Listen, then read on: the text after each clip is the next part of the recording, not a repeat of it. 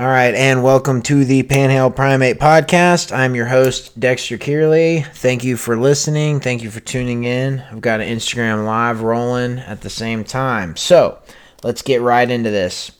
Last month, I was trying to put out a consistent episode every weekend and see if that somehow increased the response or viewership.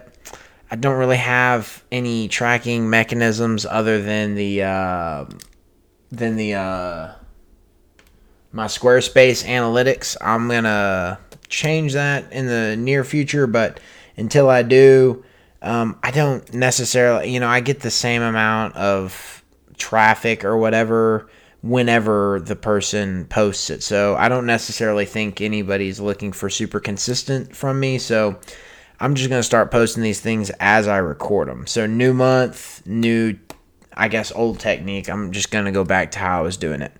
I got a lot of really good guests lined up for this month. I'm looking forward to it. I'm looking forward to this podcast actually in the future or as it continues because it's interesting to me because there's no shortage of great guests and super interesting people. So I'm looking forward to continuing on and all that. I guess I'm getting ready for the new year, and with the new year is going to come these I think every new year brings with it the feeling that there's some sort of a new opportunity presenting itself that didn't exist beforehand. Maybe I'm stuck up in that mindset at the moment, but anyway, tonight's guest is Jeff. I'm going to say Wyrick again, but it's Wyrick, Wyrick. He is the main commissioner for SHAKEHANDS Amarillo, which is the ping pong league that I've been participating in, as well as hyping a little bit on this podcast. It's a lot of fun. It's been a great group. I've been amazed at how eclectic the group is. It's very diverse and eclectic. It's just been a super cool experience, and I've been wanting to actually have Jeff on since I really met the dude. I mean, since he popped up in my Instagram feed. We talk about social media and its play into this whole cultural thing that's happening a little bit in this episode, but check it out, listen to the episode, or I guess if you're listening on the podcast, you're listening. If you're listening on Instagram Live, check out the episode. It was a great time. We talked, I think it was 2.5 hours is what it ended up being the record time on this. And so that means it's my longest episode to date. But what was really cool about it is there was never a spot in the entire episode where, there's a couple spots I went to my notes, but just because I was trying to get through my notes, not really because I needed to. There was no shortage of conversation or conversation topics. Jeff has an interesting perspective on Amarillo and an interesting insight into the potential that Amarillo has, the potential that Amarillo possesses. So, check out the episode. Since this episode is so long, I'm going to go super light on my announcements. I really hope everybody has happy holidays. I hope you hang out with some family. I hope that it's not miserable when you're hanging out with your family. I hope you, maybe listen to somebody in a way that you have never listened to them before. Give somebody a chance that you've never given a chance before. Family is one of those things that there's no voluntary aspect of it. You're forced to be with them or forced to live with them. So you might as well make a good attempt. Now, granted, a lot of people have great relationships with their family. Hopefully you're playing ping pong sometime this holiday with your family. So I'm wishing everybody a happy holidays. That's basically what I'm saying. One of my announcements is, for Bardo, Bill, and the Muchachos. This is a band that I am part of. A group of great dudes, and we're going to play a show at Gunnar Wadowski's house on January 4th. I actually haven't confirmed this with Gunnar, but this is what I'm hearing. So be on the lookout for more information on it. If it's something that you're interested in, definitely check out Facebook and different stuff. I'm sure we'll have it up. Or follow on Instagram. I'm sure we'll put it somewhere on there. But Super excited about this. I've never actually thought that I'd ever play in front of people. There was, whenever I got the call that we were going to do a show, I had some apprehension. That was like my first reaction to it. But since then, I've really become comfortable with the idea, and I'm really looking forward to it. I think we're going to cook up some meat, maybe do some potluck, maybe some sort of thing. We're going to make it an event. So it's going to be a good time. Come check it out. That will be on January 4th. There's a lot of other stuff happening this month, but like I said, I'm going to try to keep the intro super short this time, so I'm not going to talk about them. But as always, people are posting stuff on Instagram. If you're in the Amarillo area, get on there and check it out. If you're not in the Amarillo area, but you're interested in the scene, maybe check on my Facebook. I have a Panhandle Primate Podcast Facebook page, and I'm going to start trying to post a lot more local events and just cool things that people are doing. I know not everybody lives in Amarillo, so it's not necessarily to attend an event, but if you're just curious to see what the scene is in Amarillo, I'm going to try to post more stuff like that on my Facebook. Getting long-winded. I feel like I'm getting long-winded. Sometimes whenever I'm doing these intros, I'm not listening to myself. So I feel like I get a little long-winded. Anyway, so my last thing is I started a Patreon. Some of the hard things about doing this podcast is not hard things, but one of the things is that it does, it's weird. I've been trying to conceptualize this because the reason I'm doing this is because I really like it, and I'm really enjoying it. I'm getting a lot of fun out of it. But at the same time, I want to give people an opportunity to respond. Maybe that's the best way. So I've started a Patreon, and I have 3 tiers. The monthly recurring tier is the $1 Make Me Holler tier. This is $1 a month. It's the only recurring tier on the podcast. This basically would just go to, well, hopefully eventually giving merch to my guests. That's what my ultimate goal is. If I was making if I had 100 people each giving $1 a month, that means every single guest would get $25, because I'm probably going to have about 4 guests a month, would get $25 worth of merch. So that'd be maybe a hat, t-shirt, maybe a sticker or something like that. Something cool. I just want to be able to throw something back their way. So that's what the $1 Make Me Holler tier would be. The next tier up is the $5 Buy Me a Beer tier. This money will be used for beer, I promise you. Any money that is received under the Buy Me a Beer tier will go to beer. Tonight I went by Pondicetta Brewery and filled up a growler. Me and Jeff split that growler during the show. Super enjoyable. But that's what that tier will go to, is buying beer for me and my guests to just drink. So, and then there's the $10 Mythical Creature tier. The reason that this is the Mythical Creature tier is because I do not think I'm going to see very many of them. They're going to be very rare, like the Minotaurs, the Mermaids, the Unicorns. You don't see them very often. That's why they're mythical. That's why they're spoken about in whispers. So anyway, check out my Patreon. I'll have a link down in the description of this podcast. If it's something you're interested in, cool. Anything, any support actually helps. Anytime somebody's told me, hey, I've been listening to the podcast and I'm enjoying it, that has given me a little boost to making more episodes and trying to be more consistent and more professional and better at the podcast. So any little bit actually helps. It makes me more professional, makes me better, makes me want to do better. I don't exactly know. I feel like I'm rambling at this point. And I had promised that this was going to be a short intro. So, check me out on Instagram at Panhandle Primate Podcast. Check me out on Facebook. There's a Facebook group, Panhandle Primate Podcast Facebook group.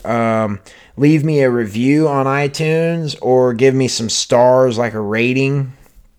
All those things help the visibility of the podcast. So, if you feel so inclined to share something on Facebook, it's one of those things that, the more people that are exposed and the more people that see links, possibly the more listeners I will end up having, and hopefully that's the main point of this thing, is that people are going to listen and people are going to buy into the community aspect of this thing. I want to hopefully eventually get the community, the people who listen, together, and I'm pretty sure I can speak for all of my guests, is like afterwards I feel like I'm friends with them, and I think that they would come to an event, so maybe like a meet the podcast guest event or something, not something to be charged for or something like that, but hopefully you would be in this community. It'd be like a community aspect of people listening and tuning into the show. So check out all those things. Share if you would like. The song that I'm playing tonight is a song I've played actually a bunch of times on the podcast. It's called Alchemy. It's off of Mick Jenkins' 2015 release, his album called Waves. He has a new album out called Pieces of a Man. He's currently on tour for it. But in this episode, we talk a little bit about hip-hop.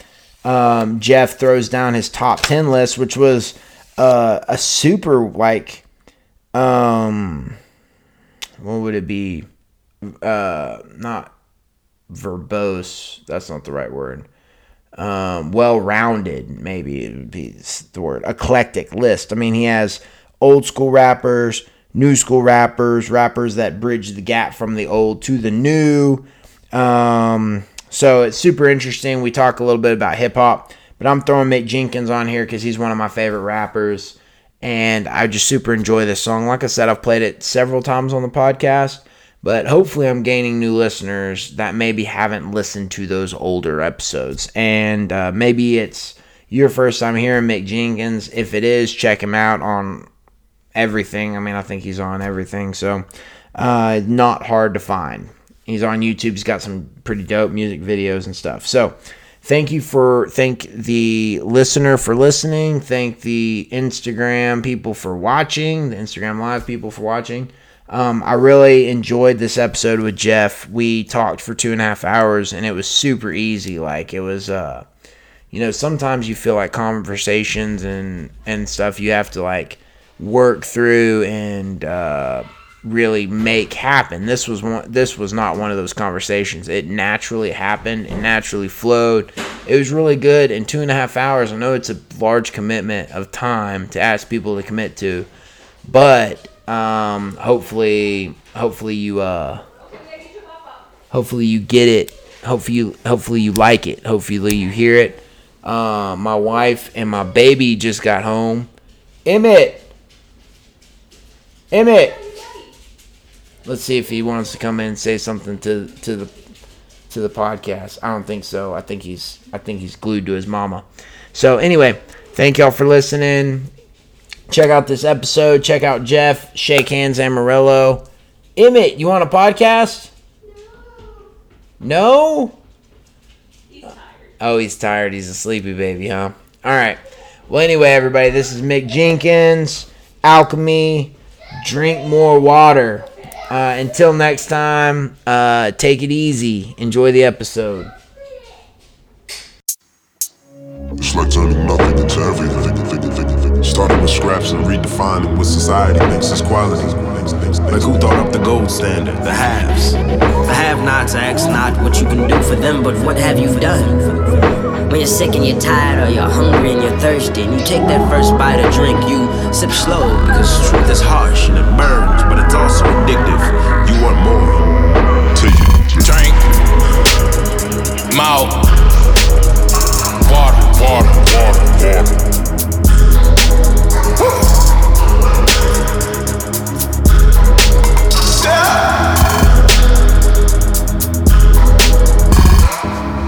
Flooded the market. Murdering flows, his blood on the carpet. A crime scene. Gave him the light. Wait till I turn on the high beams. Niggas ain't seeing me. drunk off this water, you might just see 3 in me. Don't greet me as God. My nigga, I ain't no deity. Take off them water wings, I'm losing water weight. I've been on creatine, curing my countenance. Creating this gold from the lead in my pencil, I think I'm an alchemist. And it's gon' take courage, no cowardly dogs in the pound. We don't want around, no love lost or found. Don't give a fuck by the clown. Build 'em with the pros, conversation profound. I was down on my luck, but I'm still myself. Drinking all this water, trying to heal myself. No, I keep it real, even still, homie, just want you to feel it. I don't really ever feel myself.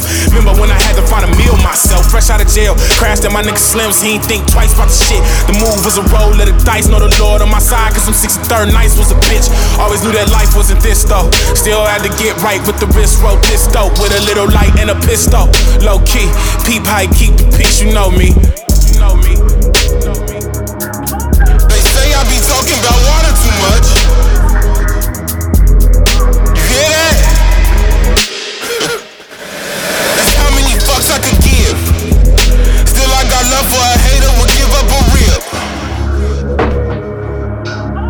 They say they confused about ginger ale.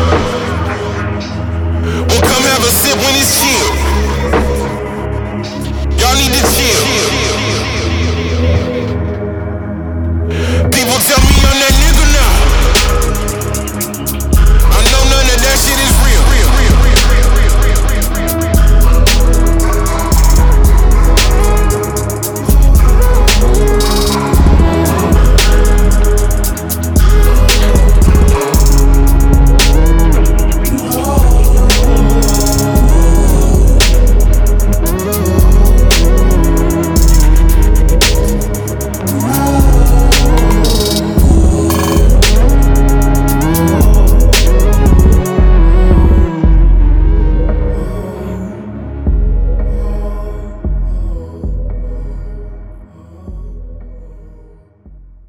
Sure, there's some studies. But right on, man. Were you ready to jump into this thing? Absolutely. All right. I'm here with Jeff Wyrick. Wyrick. I'll answer to Wyrick too. Wyrick. Yeah. I'm terrible, dude. I have like a slight speech impediment, so especially like a WYR. Yeah, it's tricky. That jacks with me. That jacks with my head. But you are the unofficial commissioner of Shake Hands Amarillo. Is that how you describe yourself? That's how I describe myself.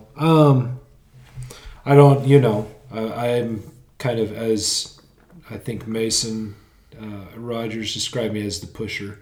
And so someone has to make sure it goes. And so, not with any reluctance. I mean, I enjoy doing it, but, it does take someone to kind of send out messages. And, plug it here, plug do it the write-ups. Do the write-ups, yeah. So, it's a hobby, but it's more than that. I feel like it is, and I'm the pusher, Yeah. And so, I try to manage the growth, and I don't do it alone. I mean, I have kind of a circle. We call it the Brain Trust, but kind of a circle of guys that have been there, kind of founding members that I pass a lot of ideas past them, and do you think this would work, or should we do this? Should we buy this? I mean, anytime we're looking to make like a purchase of some sort, it's because we're starting to collect funds, and we want to make sure that we do right by the league, and sometimes we just it's good to have someone to bounce those ideas up against, and so for sure. Yeah. So before we get into ping pong, just for the audience's sake and for my sake, we're recent acquaintances. I said I can't remember exactly it was probably maybe 4 months ago that I strolled over to your house. Yep. But so what is some like early life kind of growing up? You can kind of go as fast or you know. Sure. So I was born and raised in Lubbock. I did my schooling there, high school. I went to Texas Tech. I graduated in 1999 from Texas Tech. Oh, and, nice. I followed my now wife out to Tyler, Texas. What'd you graduate from Texas Tech with? Advertising and marketing. Oh, nice. Even though I struggled to find work in that field, at least satisfying work. In the meantime, I worked for Hastings out in Tyler, actually. Really? I worked for Hastings through my college career. And then when I went out to Tyler on just finding work, I took full-time employment at the Hastings store out in Tyler, Texas. Oh, okay. When my wife graduated from graduate school, we moved back to Amarillo, where I took a job as a music buyer for Hastings. Okay. So I did music purchasing. That makes some sense with your playlist and your like. It seems like inexhaustible music knowledge. I was a music guy before, both just an appreciator and I performed. Growing up, played string bass. My father's a bassist. Oh, nice.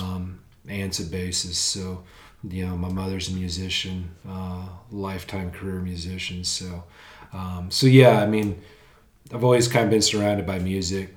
I was a buyer for Hastings for about 10 years, and then we left town. I was seeking other employment opportunities. So y'all are still in Tyler at this point? No.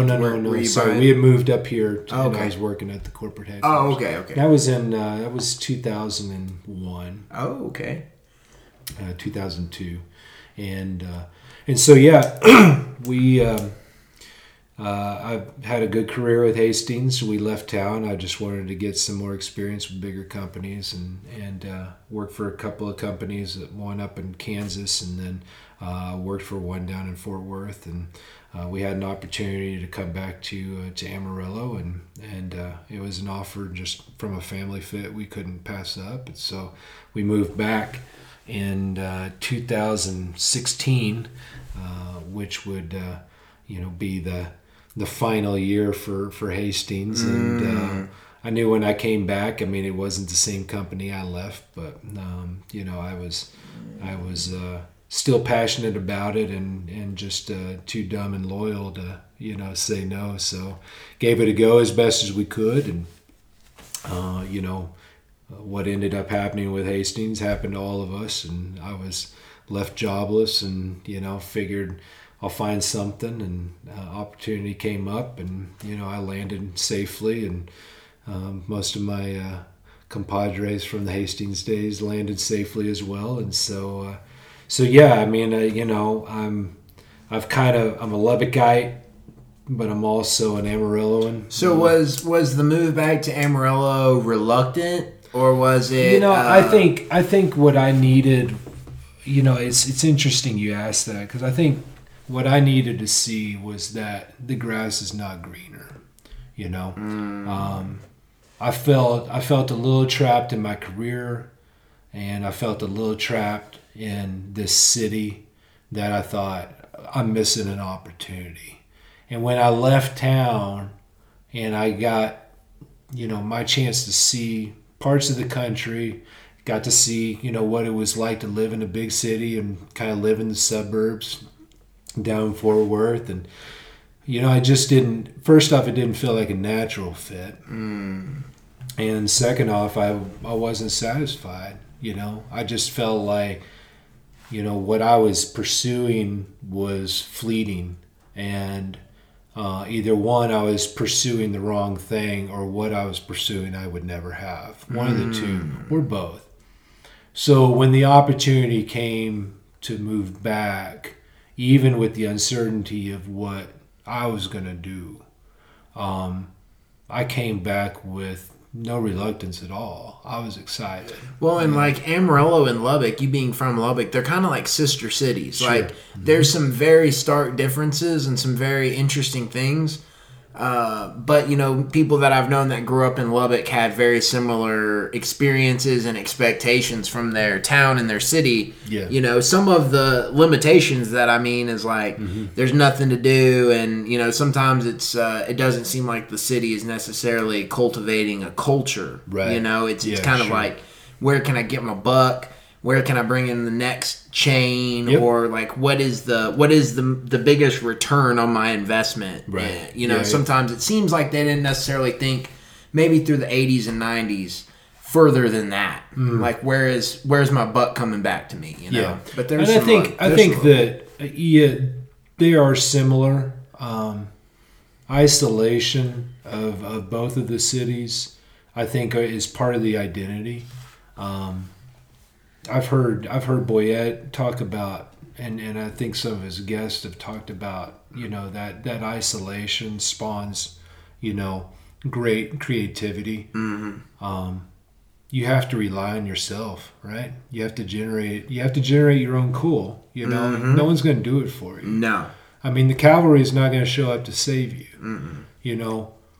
And I think when you're given time, and especially, I think I was blessed to kind of grow up at a time where, you know, we didn't have, you know, many computers in our pockets. You know, you had to figure things out yourself. That's crazy to think. You know, that's crazy to think. Because like from a cultural standpoint in Lubbock, Texas, who's gonna hip you to, you know, like I like hip hop.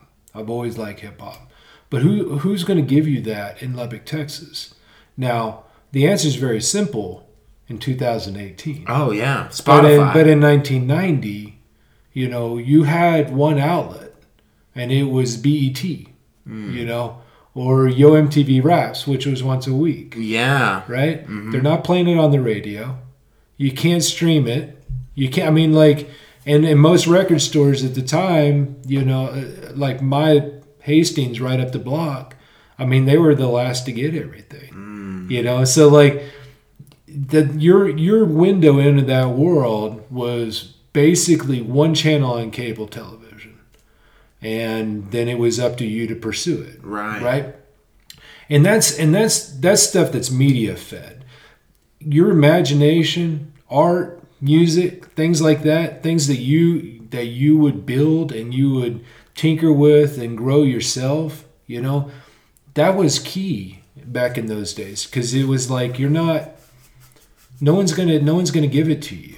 Well, and there's like it's interesting because there's a narrative that gets built around Amarillo and Lubbock, and like you were saying, this grass is greener narrative. And I've seen so many of my friends, and you know, I had it for a long time, but my job always kept me in Amarillo, and it was like I'd be crazy to not do what I'm doing. Yeah, you know, like I knew that even so.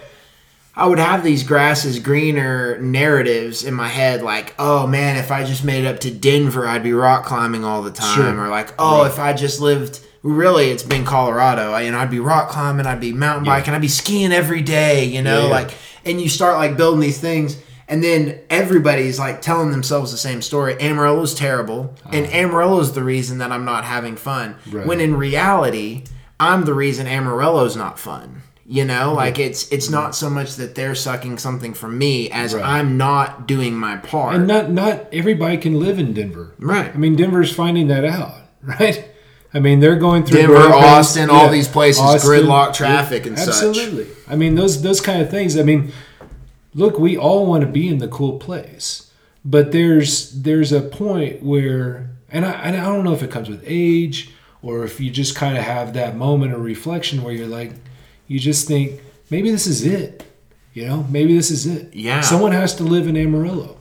And I would rather live here in excitement than live here in reluctance. Oh, yeah. Right? Well, and it's kind of one of those things, too, that I've been wondering, and I actually have some of these questions written down at the bottom. And to take a break and to tell, well, I've got a 575 Growler, but it's filled with Pondicetta, the I-40 IPA, you know, it's very good. Yeah, it's pretty good, man. I saw them post about that on Instagram, and I was like, dude, I got to go fill up my growler, you know, I got to. Would you like more? Oh yeah, I think I'm gonna need in my Shake Hands Amarillo Pong cup. You're supporting the whole community right now. Oh yeah, you're drinking Pondicetta out of a 6-card logoed glass there. Dude, that's one of the things that I think is really cool about Amarillo, and that I think a lot of people miss is I feel like in a big city it would be easy to get washed out with, or get lost in the static. Sure. But in Amarillo, it's so easy to see the things that are happening and the cool things that are happening and to buy into them. Yep. It's they're, and like once you buy into them, you see the owners. Mm-hmm. You meet the owners. Yep. You meet the people who are making these things happen. Yeah.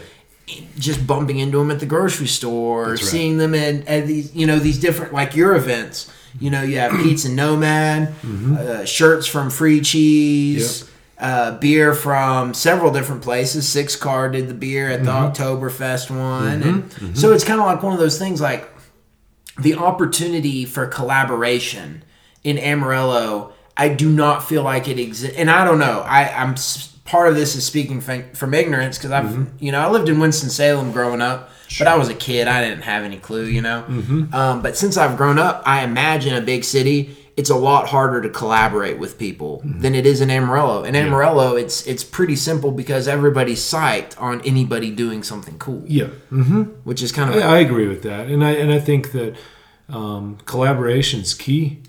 I think that.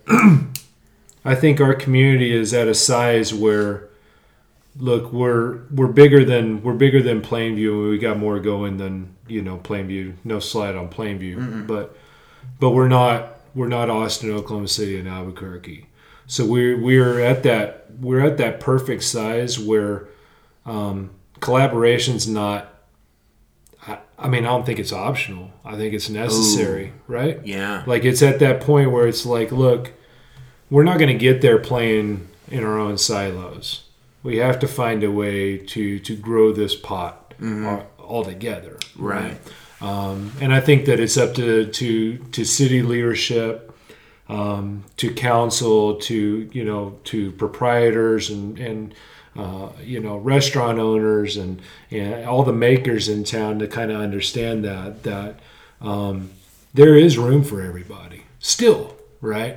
But the only way that we're going to truly realize, our full potential as a city is if we play along. Oh yeah, yeah. And that might sound a little too kind of we are the world, but I think we kind of have to understand that we're not at that point where we can compete head to head yet. Our city's still at that kind of.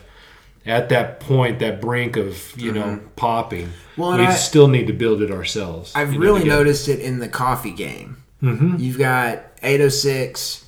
You've got... That's a perfect example. You've got Roasters. Yeah. You've got Palace. You've got Evocation. Mm-hmm. And then you even got like peripheral smaller shops like Cliffside mm-hmm. and Urbana. And you've got There's so many of them, and they're all doing well. Yeah. And they're all doing something different. They're doing something different, and they've essentially squeezed Starbucks out of the market. Mm-hmm.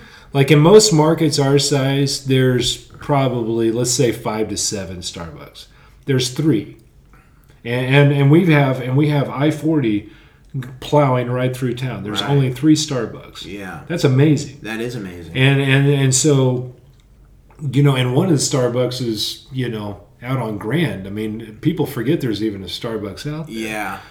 That's literally I'm driving through town. Yeah. I'm stopping to grab a cup of coffee. You're driving through and you're westbound. Right? Oh yeah, so they're stopping. So they're stopping at the first sign of familiarity, right? I see a Starbucks, I'm stopping there. That's where that Starbucks gets probably most mm-hmm. of their business. But the one out on Swansea, tons of business. Oh, dude, packed every time I drive by it. It's not that people don't want Starbucks. It's that the independent coffee game has logged down the center city, mm-hmm. And they put them on every street corner. And everywhere that I see, especially in Coffeeside, you mentioned Cliffside. Every time I go at Cliffside, there's cars outside mm-hmm. that. Roasters, they've got their own game. They've got, great support. Palace has great support. Palace is opening doors, seems like all over the place. So, I think that that is a model where we kind of look around and go, no, there is room for all of us. still. And it's like an iron sharpens iron thing. Even Absolutely. like we were talking, I think before the podcast started about the different breweries and how it's so cool that each one that steps in is causing every other one to step up their game. Yeah. To where the benefit is going to the consumer. Yes, the benefit sure. is going to the citizen of Amarillo that enjoys good beer, because each place is pushing the other breweries to make better and better beer and provide, Yeah, John Marmaduke, CEO for Hastings, once said, we were visiting a store one time, and he was out in East Texas, and one of our competitors was going in right down the block, and he said, you know what that means? And I said, well, what does that mean? He said, they don't respect us. They don't think we're doing a good job. And the point was, when you go in somewhere, there's that level of, I think I can do it better than you. And like you say, iron sharpens iron, right? In a competitive landscape, that person opening up right down the block from Hastings should turn that Hastings store around in a second. Yeah. Right? Or crash them. Or crash them, ultimately, right? Like, which is, if that's the case, and that's where that store is destined to go for the first place, right? But the same thing around here. It's like, you look at, if someone's going in down the block from you, that means that they don't respect you or they think they can do it better. One of the two. And one question I'll zing at you, since you're a Hastings guy. One thing that I noticed whenever I would say almost an era, a shift, a change. One was when they let that old building go, which I'm sure that there was financial and reasons. On Georgia. Sure. They moved out of the old building.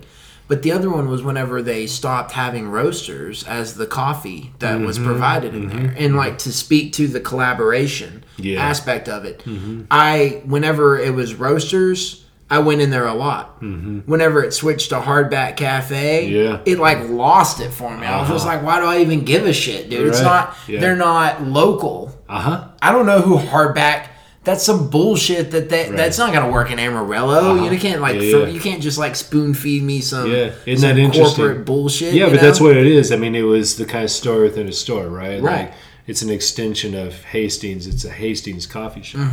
Something that they could replicate throughout the chain, right? Because roasters isn't in every store, and so that was really kind of the model of, we're going to do it here and then we're going to do it elsewhere. But you're right. I mean, local means something, and that's what I also love about Amarillo is that, I used to not believe it was true.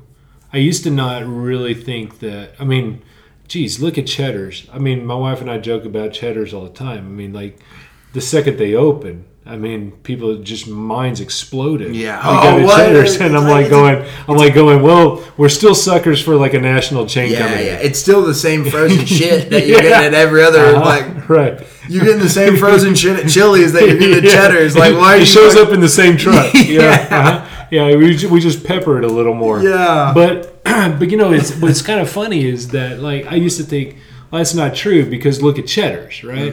We're still so dumb that, like, when Cheddar's opens, we just, like, must go to Cheddar's, and like zombies, we just kind of walk that pattern right over to Cheddar's. But it's artisan, dude. It's like, what is their like motto? Home scratch kitchen or some shit. It's like, oh, dude, that's a nice label, dude. I really feel like, Yeah, it's really my grandma back there cooking it up. Dude. Yeah. But that's, I used to think, like, well, that's not true of Amarillo because we're still suckers for things like Cheddar's. And Cheddar's can come in and just go gangbusters and they don't have an off night. But then I look at how we support our local coffee shops, now our local breweries. And, I think it's exciting. I think there is a lot of loyalty.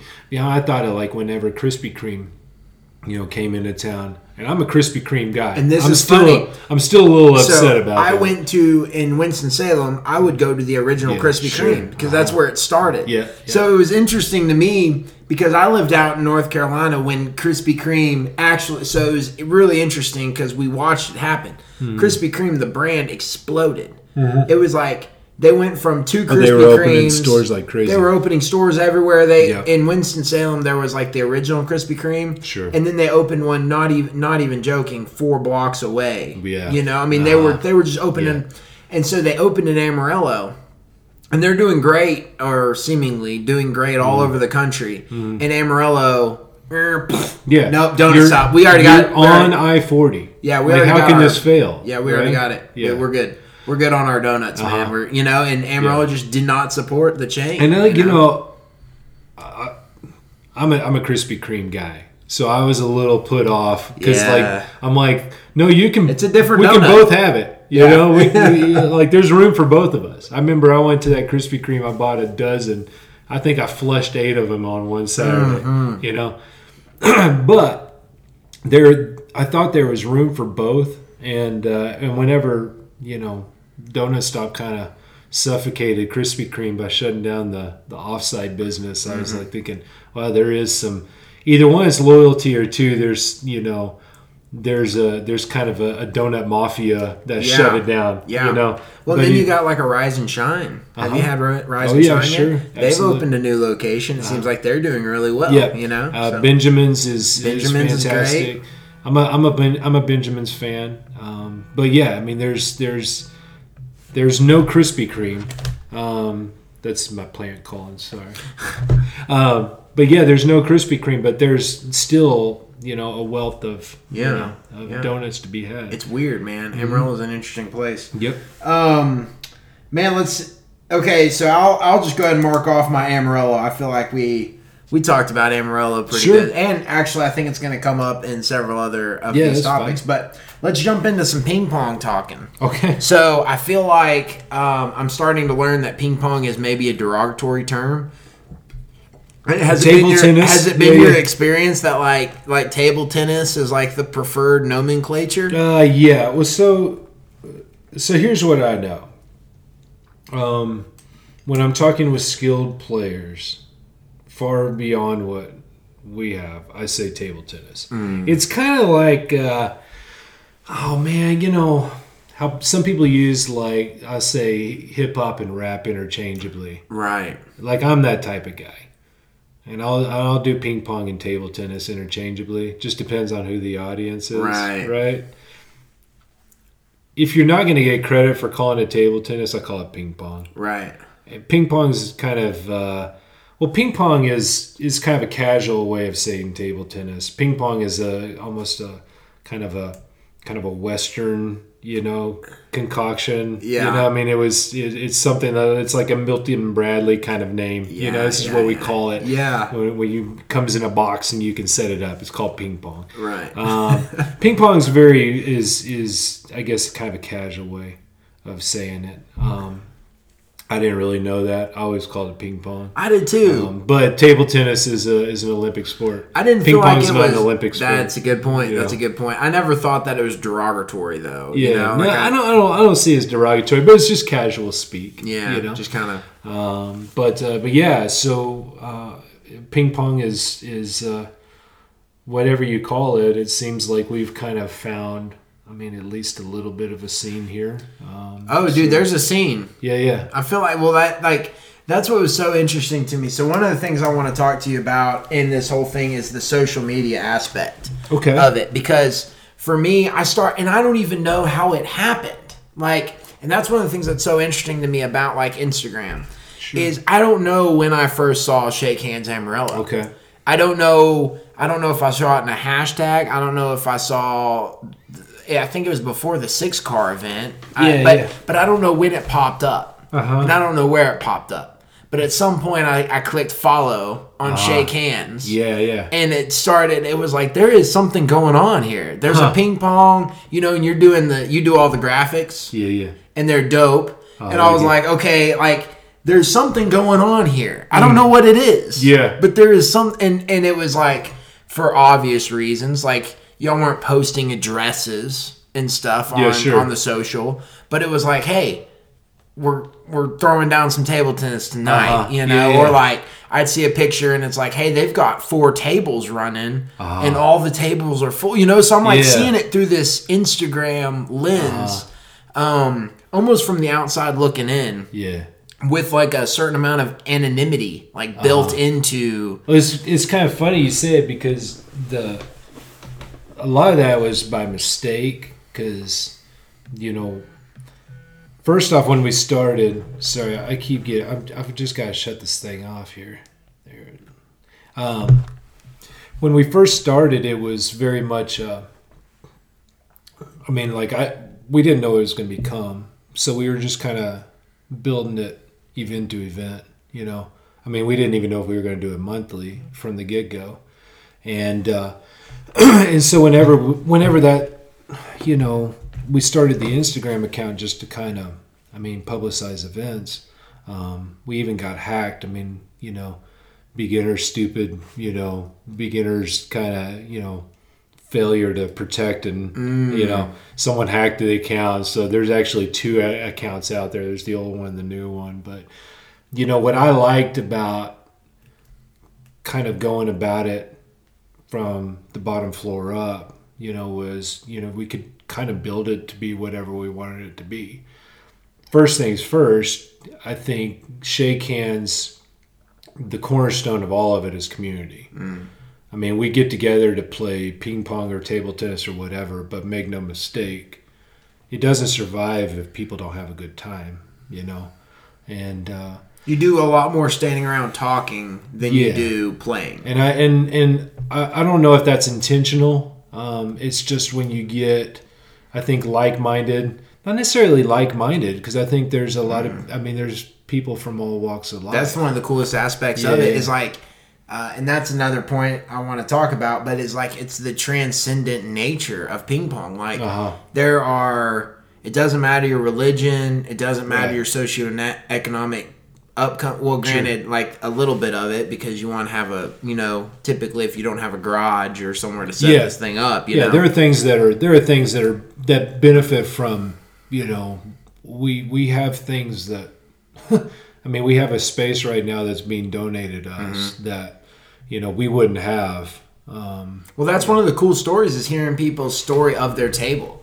Yeah. Like, what was the table you started playing on? Like, what was what do you remember your table? So the table that I started playing on is still down in Lubbock, Texas, at my grandfather's garage. My grandfather passed away this year, and we actually had, you know, that evening of his funeral, we had kind of a family tournament, and you know, we played on the old table in that whole sweaty old garage, you know, that we used to play in. And you know, this was kind of after we were you know, already kind of doing the Shake Hands thing, but yeah, it's kind of a communal space, you know, that without sounding hokey, I mean, it's what we found in this town, just a very simple, putting out a simple opportunity for people to come together and to play ping pong. It works. I don't know if it works in big cities, you know, but, you know, we talked about some of the isolative nature of Amarillo, and there's not a lot of things to do. Well, if I could tell you, we could give you free beer on a Saturday night and you can come hang out and play ping pong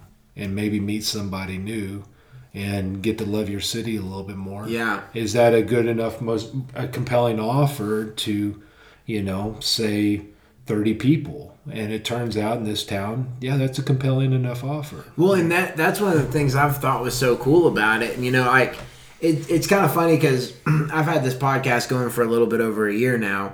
And I'm always on the lookout for, like, harvesting spots. You know, where is a high concentration of people that are interesting in a variety of different ways? Okay. You know, and so you like the Tekla House, for instance, you know, you show up and depending on which show you show up to, there's completely different crowds. So it's opportunities to like penetrate other people's bubbles. Yeah. And then possibly find somebody that you can, that I can have on a podcast. Or whatever. So I'm kind of always on like the lookout, not in a creepy or like sleazy way, but it's kind of like, you know, I'm looking for where's the heartbeat, you know, like where are people congregating that are worth me talking to in a public sense. Yeah, sure. And that's one of the things, like, I instantly, like, walked into my first Shake Hands Amarillo tournament, and I was like, damn, this is a hot spot. You know, like there's a high concentration. I think the professor was one dude. He's a philosophy professor. Then you got Muhammad, who's working on. He's going to school, but he's maybe already an engineer. He is. Or is he going to school? Was it aeronautic engineering or something? I'm trying to remember. I'm terrible. Like sometimes I'm really good, but especially once I've been drinking some beers. It's a good. I mean, and again, all of it's accidental. I mean, I think people know people, and people invite people. I invited a lot of people out of the get go. It started really as. So I go to church downtown, First Pres. We have a table in my garage. This is back last August. And we have a small group Bible study. And I just invited some guys from the Bible study over to the house to play. And we had some beer and just kind of chilled and played and had a good time. I put on a little music, and that was kind of the innocent beginning of, what became. We felt like, at least I felt like, well, we all had a good time. Let's do it again next month. But I didn't feel like it should be an exclusive event to First Pres people. Right? Like, so I quickly invited people that were not First Pres people just to kind of start, seeing if more people would come. And, we went from 11 people to maybe 15 the next one. What I was amazed with was the amount of newness that would show up at every event. Like we would get 18 people that would show up. Well, 8 of them would be new and 10 of them would be repeats, right? And then it would go to 20, and still it'd be like you would just get so much newness. And to me, it just seemed like, well, we're really like stepping on something here if we can get that many new people in the door. And then it became a problem. Well, how do we retain people? And that's when I kind of turned up the social media aspect, just because I thought that could be a real important component to making it from month to month, right? Right. Hitting people up and, have a little bit of a marketing background. And so, I just kind of decided, from what you're talking about of like, a theme or kind of working along, you wanted to kind of look a certain way. And, I kind of like the fact that there is a little bit of ambiguity. Like, what is it? It doesn't come out and scream table tennis or ping pong, Yeah. I kind of I like people to wonder what was going on. Only because I think it would scare off the crowd, because I didn't want 50 people showing up at my house. Right. You're putting a filter in place. Yeah, like I wanted to talk some level of code so that we wouldn't have, some place turn into like a mob scene. Not that I really feared that, because we're just playing ping pong. Right. But you have to be respectful of, we're doing it at people's houses. Right. So, it's kind of like whatever, like a fight club or like a rave or whatever. Like, you just kind of had to know who to talk to get there. There's a certain amount of trust when you hand somebody a blank check. Mm-hmm. And inviting somebody over to your house is a lot like handing them a blank check. Absolutely. And I will say that, make no mistake, if anyone wants to ever come to the group on Facebook, we'll add them. Right. Like, you don't have to know a secret handshake. Right. But it's just that much of a stop that kind of prevents it from becoming, because I don't know if we opened at the floodgates how many people would show up, but I don't want to dare go there. Yeah. I don't even mind talking about it, because I feel like in this town people understand, like, if I show up at an event and I can't play, well, I'm probably never going to go again. Right. I still think we're at that point where it's up to us to put together a good night, right? People don't just show up and have a good night all on their own. Right. We have to provide the secret sauce. We have to give something that will make people want to come back. There's a commodity. There has to be a commodity in a traded value system. Well, sure, and we were getting to the point too that there are things that cost money, right? Like incidentals. And I've always held to, I don't want to lose money. I'm not looking to make money, right? But I don't want to lose money either, and just the thought being that I think from a communal standpoint, we can all kind of chip in and make the engine go, right? And so we started looking for a $10 entry fee, which I thought it felt really daring at the time. But then, I started thinking about it and I thought, well, $10 is probably fair. We give you free beer. We'll head up the brackets. We'll try to put together a good playlist. We'll give you a safe space to socialize and have fun. We give out trophies. Yeah. Sometimes there's cash prizes. We're seeking sponsors. We're trying to kind of grow it, but it doesn't happen just purely on a $0 entry fee. Yeah. And so, and that was also part of, we kind of kicked the tires on doing charity last July for the Alzheimer's Maggie's Warriors. That was something that, we made a very intentional decision that we're going to charge $30 a head. And it felt I've never done those kind of events, so I didn't know what to expect. And, we had to collect things to give away, to kind of reimburse, to go, hey, well, look what you're getting. I know $30 is a lot to pay to play ping pong. Some people won't pay that to play golf, And so we wanted to make sure that, we were doing good by people paying $30 to, what we felt was a very good cause and a really good story. We're going to do it again, because to me, I felt like there was a point where it felt like the growth was really cool and it was very Amarillo, which I really like. But then it was like, well, what are we doing if we're just serving ourselves? I felt like there was probably an arm there that we could, do some charity stuff and use all these people going in one general direction, not to capitalize or, make sure to drink your Ovaltine moment. It's like, we didn't want to like sucker people. Right. We just kind of want to say, hey, if we're doing something cool, can we do something cool for somebody else? Yeah. And so that's actually, I'm not here to necessarily talk about January, but that's what January is we're going to be raising clothing for our homeless population. We'll be doing, your entry fee is 3 pairs of wool socks, a beanie, and a warm pair of gloves. And we're going to donate them to shelters around town.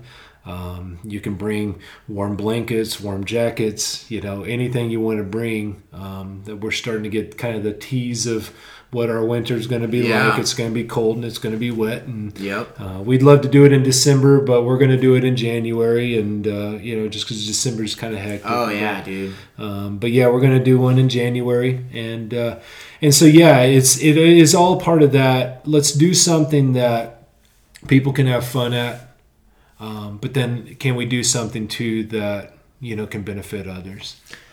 So one of the things I think, so how old are you? I'm 40. I'm 41. 41. So and I'm 30. I just have to think about that. Yeah. Well, once you hit 25, it's all the same. But so one of the things I want to ask you is, has the social media aspect of it been fulfilling in a way that you were surprised about, or has it been more of a hassle, or has it been more fun? Because I feel this from several guys actually that I'm stationed with that are around your age, and there's like kind of a hesitance, but a curiosity around social media where they're like, I see some benefits, but at the same time, I don't want to be posting like duck lip selfies or some shit like that, Yeah. I mean, I think it's both and. I mean, I think there are days where I don't want to have to manage it like a business, but largely I like doing it because I am surprised. Splash? Yeah, if you don't mind. I do find it. I find it to be. It's a curious kind of venture. you know, because I wasn't big on Instagram until this. I like Instagram better than I do like Facebook. I think I read something the other day. You know, Facebook, all you have to do is just sit there and look at the pretty pictures, you know. And Facebook has become just so sharp-edged about everything, and you know, you can't avoid an argument, and you know, it's like. So I find like Instagram is a really strong platform for it. I like kind of playing around with Instagram, done some stories around it, you know. Some of the graphics, I mean, that's the thing is like, now, I'm terrible on technology, which is surprising because... I think you do all right. Well, I'm getting there. I'm getting a little bit better. I'm doing a little bit better. I'm kind of growing, but I should be good at this. Right. Like, I mean, I had a cell phone in high school. I had an iPhone when I was 20 or something. I can't remember. I think I got on Instagram at 24. So I've been on Instagram for like 6 years. And, you know, but one of the things that I notice and that I've noticed more since doing more digital work and stuff is it does take some time. So like how much time do you spend on some of them graphics, you know? Yeah, so the graphics are probably, I mean, I put in a couple hours every 2 weeks or so, you know, like 3 hours every 2 weeks. They're cool, man. It's like one of those things that's one of the things that you can tell, maybe it sounds cheesy, but you can like tell an artist by their brush, you know, or like by the brush stroke. Like you can see like there's like a depth to the images, and it's like that's dope, you know, like it's cool, and you can tell that it takes not only time but effort. Yeah, you know? I appreciate that. Well, you know, it's funny because you know, on the side, Shake Hands has kind of become just a little bit, for me, just kind of a creative project, you know. My wife would tell you I always have to be doing something creative, you know. Did a podcast for a while. Did mixes and mixtapes for a while. Like, I always just have to have something, because my job's not creative. My job has never been very creative. I mean, there are things you can do to bring creativity to it, but it's numbers. You know, it's binary code. It's, you know, it's just, you know, you kind of hit a form, and it's more phone calls, and, you know, but it doesn't necessarily breathe life into kind of the creative side. And so what's kind of cool is if you can build or be part of something that you can kind of control what it looks like creatively, you know. I didn't think that Shake Hands was going to be that, but I think that it is part of that component, you know, the marketing side of it, right? Like, it would be easy for me to create a Facebook invite with zero graphics. Here's where you're going to be. This is what you're going to do. You know, okay. Well, we found early that, you know, you could get a little bit more of a response, or people would RSVP quicker if you put something on it, right? Yeah, you like, gotta have an image, man. Yeah. You gotta have but an what image. we did in last March, it was like you know, what we call it. I mean, it was like Metal Night in Wolfland, right? Mm-hmm. Like, it just it sounded dumb, but like for me it was like, you know, we're gonna wait. You talking about the one in October? No, it was March. Oh, March. Okay. So in March we did. A buddy of mine, Levi, said, "Hey, I'd like to host." I'm like, "All right, can we get a couple of tables?" We did 2 tables over there. It was out on the back patio, and you know, we said, you know, we're gonna have this event in Wolfland, and I just like the idea. God, I always kind of envision it to like, you remember Warriors? Oh, the old shit! movie I don't Warriors? live in. I used to live over in Plymouth, so I considered like Wolfland, like. But now it's like, no, there was an event in your neighborhood, and it was not that area. So I just had that thought in my head. I was like, Wolfland. I thought I was there. Yeah. So it was Warriors. It was the thought of us like going over to Wolfland, right? Like we're going over to like, the enemy territory, right? Like, and it's just creating this kind of, I just was trying to kind of get a little bit of a vibe. Mm-hmm. And so, we did the event in Wolfland. It's kind of like taking the show on the road because we'd just been doing it in Olson up to that point. And when we went to Wolfland and did it there, it was like, well, let's just take it on the road. So we went out to Rocket Ranch, my buddy Mason's house. We did it out there. It's out on past near Bishop Hills out there, overlooks the city. We did bring your own vinyl night, just something kind of, just a gimmick of sorts, but it was fun, And then when we brought it back in May, we did it back here in Olson, and originally the idea was that was going to be the end of the season and we'd recess for summer, and then it was like, well, we can't stop now. I mean, like, we got momentum. We did, the May one was Wu Pong, so it was a Wu-Tang night. Nice. And again, I mean, like, that doesn't cost anything to do that, right? You just have to be somewhat intentional about, we're going to make it a theme. Right. And it doesn't have to make sense. Does it have to? I mean, it doesn't, but you got to really lean into it. And so we just did Wu-Tang for one night. And it was fun. People had a good time. We had 25 players crammed in my house. We had one table on the back patio, 2 in the garage. It was absolute madness. We got a rainstorm that came in. It was our first rain in a long time. And then we were all crowded in the garage, and it was like, well, I don't want to stop for June now. I mean, let's go all the way through the summer, and so we did. Yeah. And that's when the July thing came out, doing the event out at 6 Cars. Like, well, let's see if we can do something in the middle of summer. I felt like it was a little daring in the sense that there were going to be so many people that are out of town and all that. But when we got 48 players at 6 Car, not only that, 6 Car they rolled out the red carpet for us. It was just unbelievable. I mean, I didn't expect any of that. And, for that, it was kind of a nod of, we're going in the right direction here.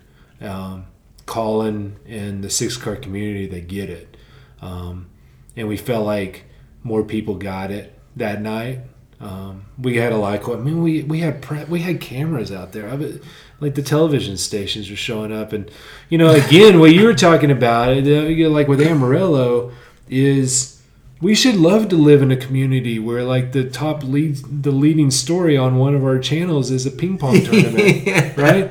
Would you rather have murder and mayhem? Yeah, or ping pong, like seriously, like a group of dudes, and some chicks, getting together and playing hitting a little ball. I know, and it was like, and it's like, well, it's a slow news day, and I'm like, that's Amarillo, and like we kind of act like. But we kind of act like that's a bad thing about Amarillo. I'm like, that's Amarillo's charm. That's the news that I wish would get more publicity. Is like, hey, because there are some sleepers in Amarillo. There are some like one of the things I always loved about ping pong or table tennis, ping pong as I like to refer to it, is whenever you'd hear a dad, like like your friend, you'd hear your friend and he said, yeah, my dad's pretty good at ping pong. Yeah. And then you'd go over to your friend's house and you play your friend, and it's like, oh, I'm pretty close. And then you start talking trash to the dad, and you're like, oh, come on, dude, get out here. Like, let's see what you got. Right. And then they get out there and you realize really rapidly that you can't beat their left hand. Yeah. If they're hopefully like 6 beers in, I mean, it's like, oh, there's some senseis out here, man. There's some masters, Absolutely. and that's what's really cool about any weird thing is like as you like bluegrass, or not that bluegrass is weird, but all these like niche, underground, subculture. Whenever you call in the aces, you get the aces. Like you literally get like phenomenal next level high. And it's funny because like that part of the tournaments has grown tremendously too. Where, I mean, geez, if you had like a security camera at our first event, total amateur hour, right? Like we're, I mean, we got people that ask, what are the rules again? Like, how do I serve? Kind of thing. Lay down. And that's not unusual. But the more that things grow and people understand, like we really want Shake Hands to be a platform that not only the novice can walk up and say, I feel comfortable here, but then also experts, elite, right, can walk in and go, look, it's not going to be a well-lit, air-conditioned, beautiful gymnasium that like an elite player might be used to playing in, right? There's not a lot of elbow room,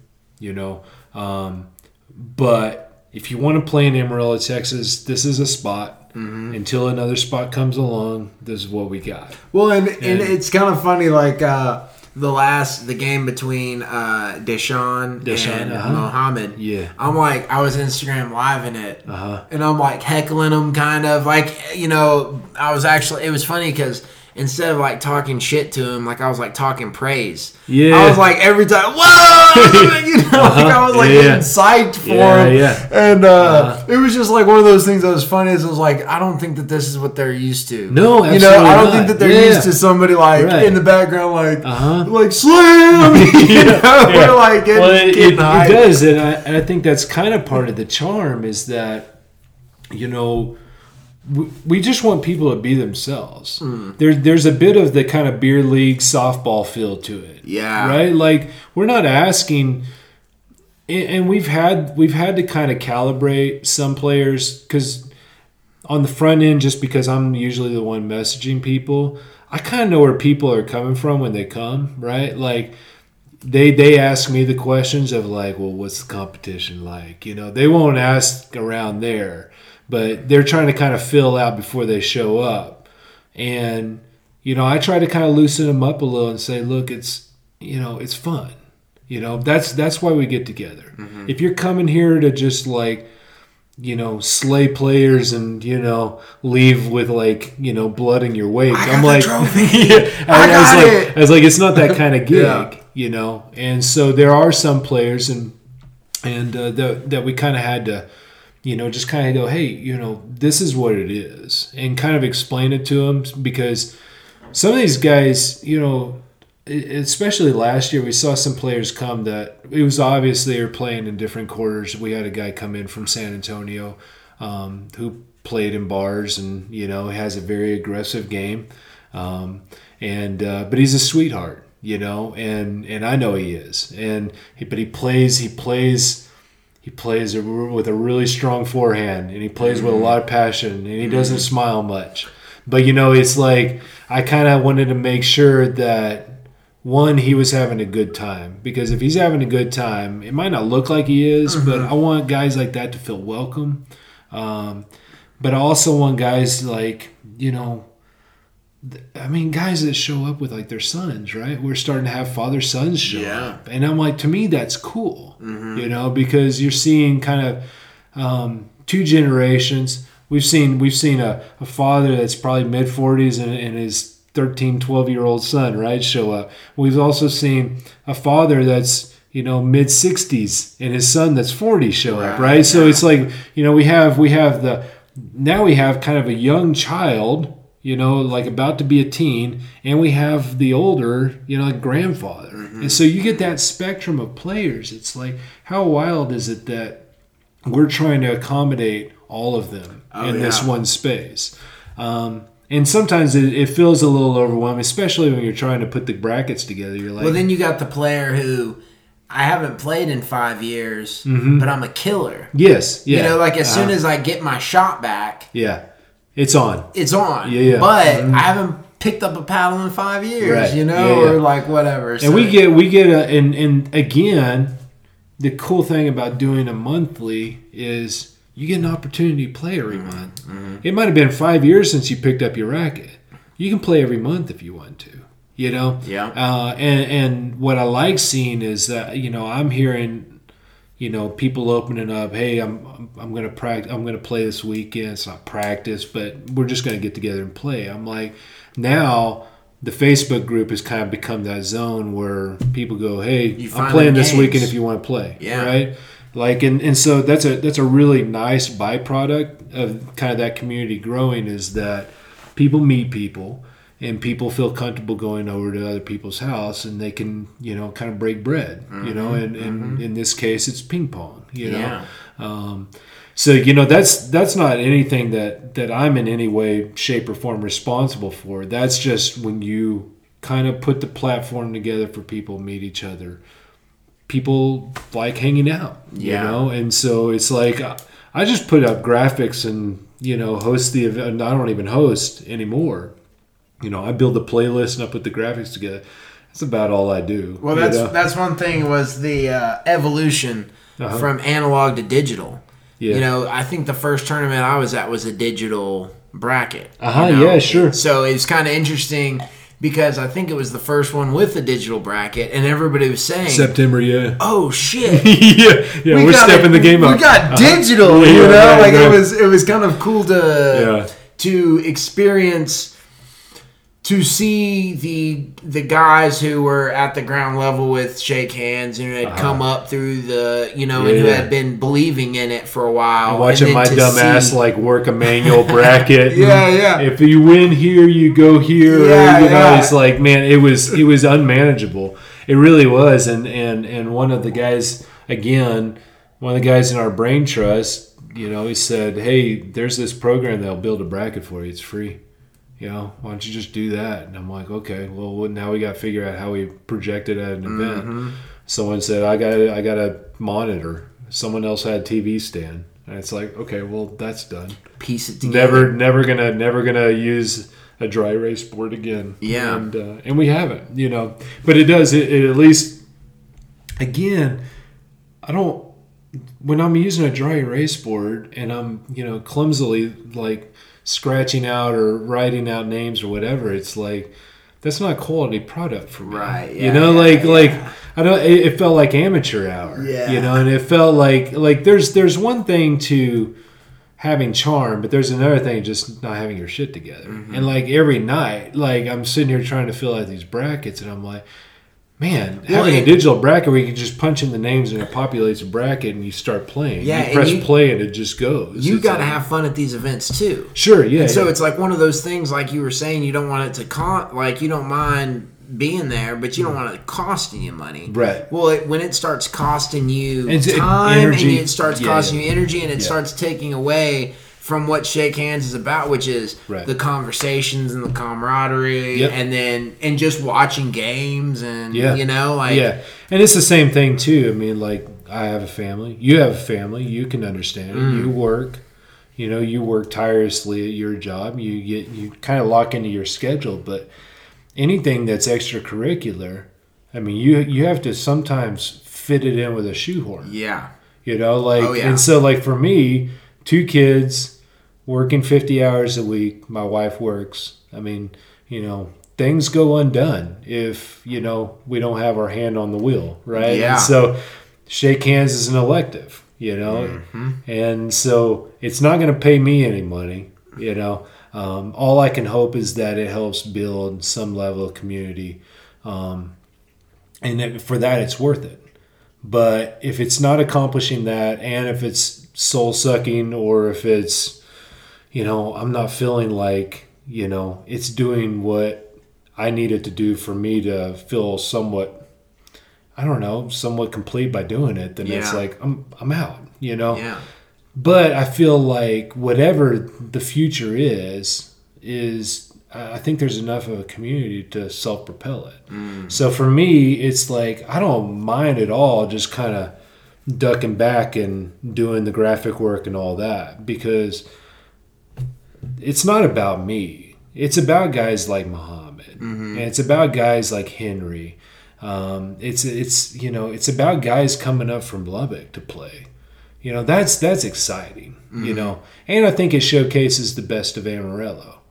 All ages, all nationalities, both sides of the political aisle. It's what's so funny is you hear a certain narrative, or you feel a certain narrative, like Beto versus Cruz, or red versus blue, and you get all of these things where it's like there's this feeling, this thing coming in that's saying everybody's racist, everybody's prejudiced, people don't like differences, people don't like this different stuff. Yeah. But then at all these different places that I congregate in Amarillo, and Shake Hands is like is a perfect example of there's not a single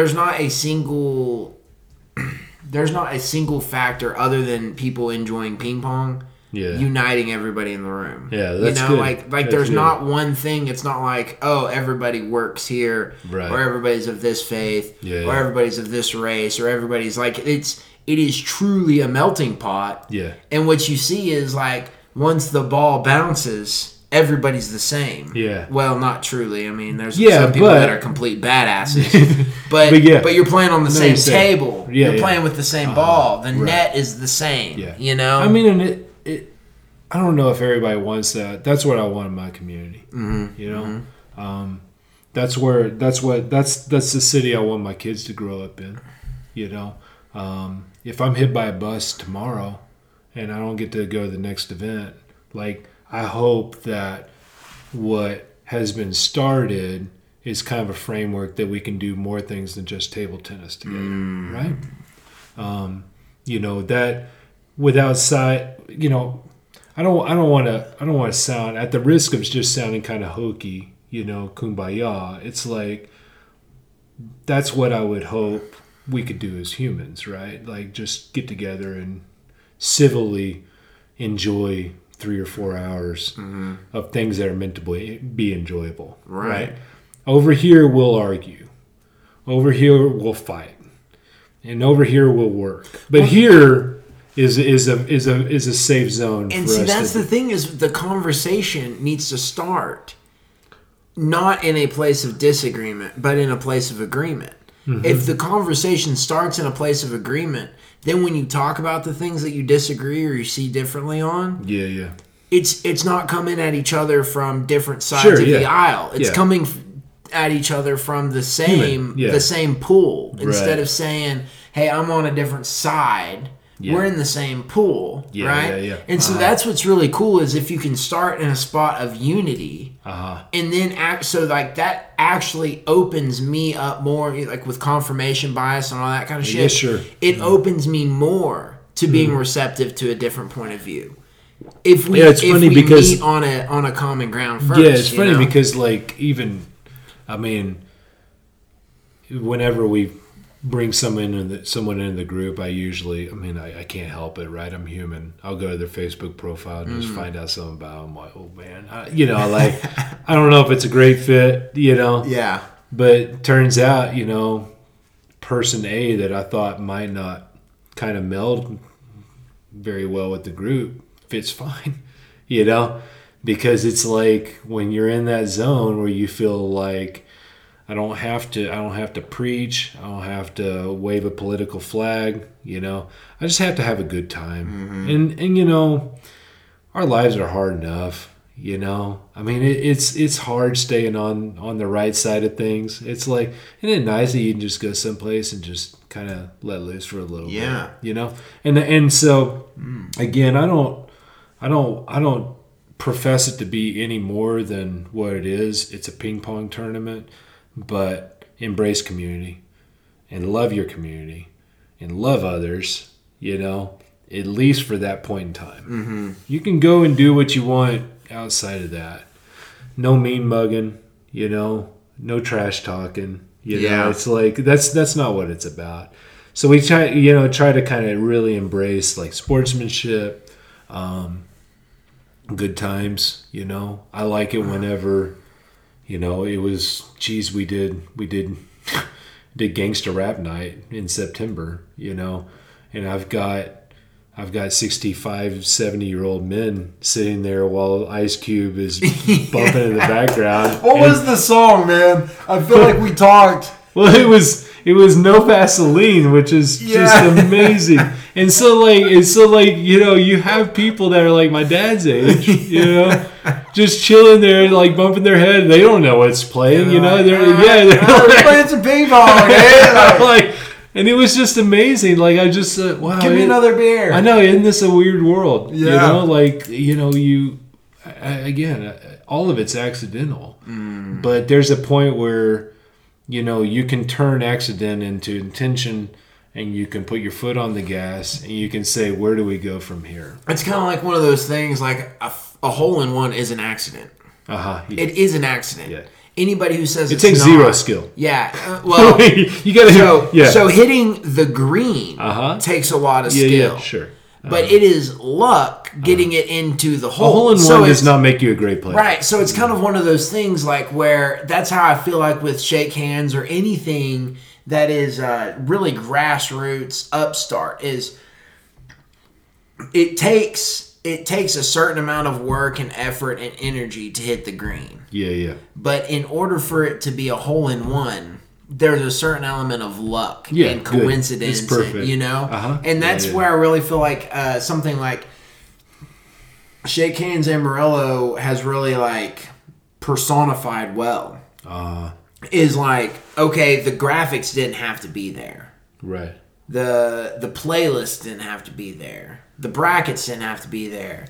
The ambiguity and like the lingo, like that, like all of these things, they didn't have to be there. Right. But all of them being there at the same time Yeah. increases the probability that you're going to hit the green. Okay. Which Yeah. increases the probability that you're going to drop a hole in Right. one. Yeah. You know? Yeah, what's funny too is like you mentioned like, we weren't posting like a lot of like pictures from events, and it wasn't like we even had like a sponsor tell us, you need to do like a Facebook live feed, and it helps tell the story and all this. And I'm like, that's a great idea. Like, who's going to do that? Right. I mean, like when I'm at an event, the last thing I want to do, and the last thing I could think to do is let me drop everything and set up my phone to do a Facebook live feed. Well, that's what's cool about your generation that I'm afraid.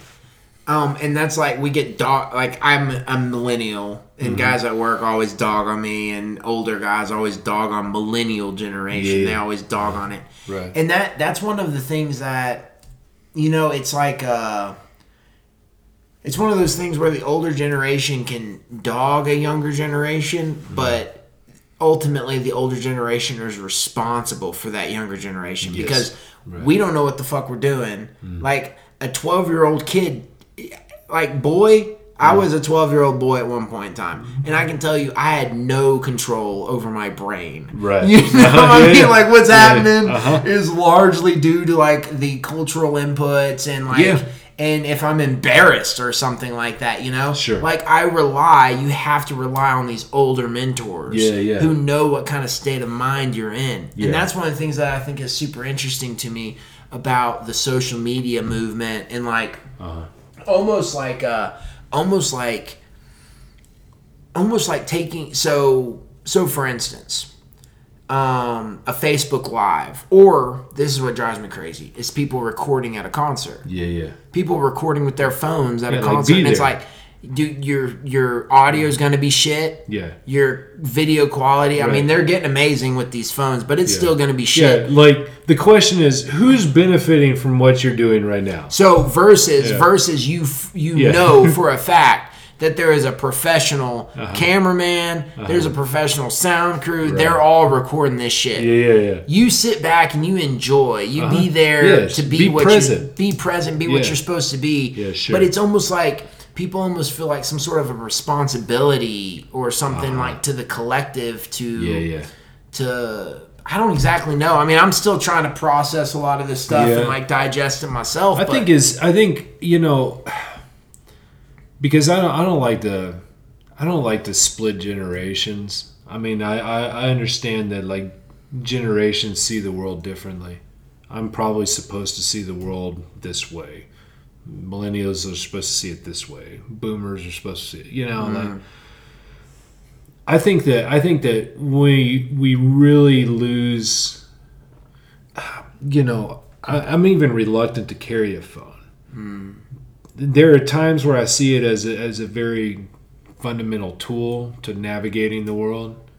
But then I see it as just a complete hindrance to like a true human experience, right? The need to capture things and to put, to store it, to take that moment and take a video of it or whatever. And it's like, well, that's what your brain's for.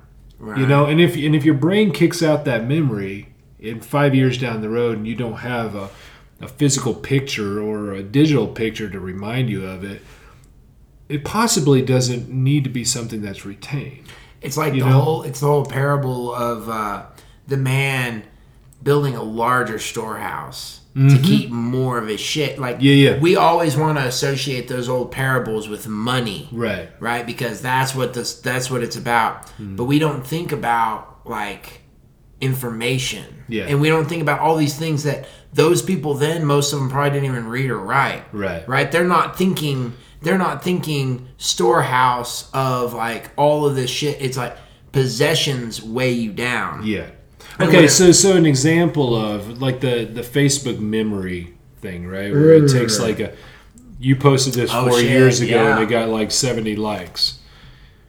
Like I find like there are, let's say Facebook's probably batting 150 on those memories, right? Like there are things that come back across that I'm like, no, I don't care. Like that was a moment in time. Like I moved past that.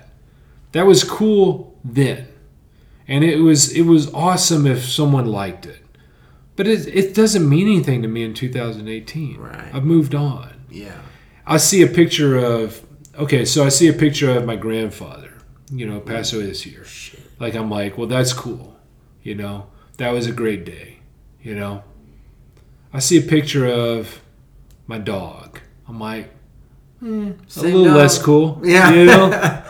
I see a dog that passed away. I'm like, well, I have a little weepy moment, but then I'm move on, right? Like, what I don't like is that it's Facebook that's having to feed me these, right?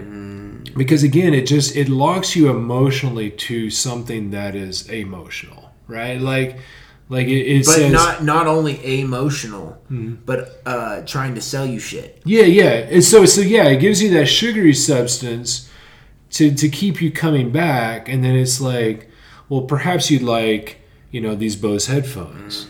Perhaps you like. How did you know I wanted that shit? Yeah, and then it's like, so it's that weird connection of I'm going to play with your emotions. I'm going to show you things that entice you, including your late grandfather. Holy shit! Including things like that, and then I'm going to kind of parlay into not right after that. Yeah. But after that's dulled, I'm going to take you to Marketplace and show you this array of products, right? Dude. And we think that Facebook's good.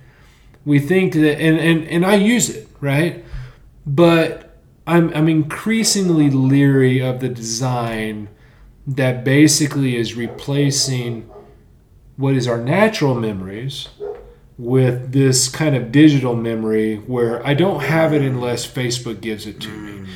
To me, if I forget about something, if I forget about a memory, like a good or bad memory, if I've forgotten about it naturally, like just, I'm getting old, I'm 42 years old, 41, holy shit. And I just kind of forget something, Good point, dude. I don't necessarily want Facebook to go, remember this? Hey! And you're like, good or bad. Like Facebook doesn't know if it's good or bad. It just knows it got reactions, right? Ooh.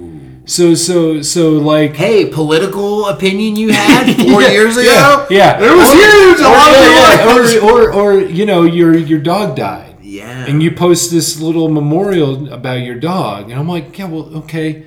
I don't want to have to relive that day. Yeah. And so it is this kind of this thing where it's like Facebook is trying to become a little bit more intuitive so it can kind of tap into things that are purely human or purely spiritual. Like, you're a computer. Do what computers do. I'm a human. Let me do what humans do. See, that's what's interesting. And like, humans forget. Humans move on. Yeah. Right? Like, there's a part of it where it's like, I just want to turn it off and go, no, to hell with it. I don't need Facebook. I want to forget things.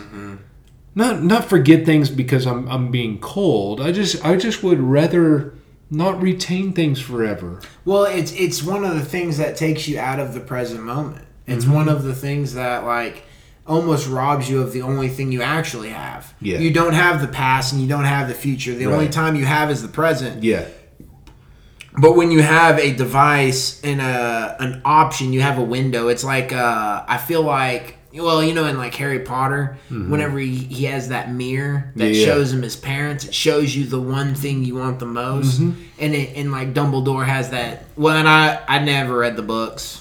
I read the first maybe 2 books, but the scene in the movie where Dumbledore is talking to Harry and he's like, "Look, people have gone mad looking into that mirror. Yeah. Like people have wasted their whole lives looking into that mirror." Right. And I feel like he's talking to us, he's talking to us about our phones and saying like, look, man, people will go crazy worrying about the Kardashians' ass or worrying about how many people are paying attention or caring about your thing, It robs you from that present moment. Yeah.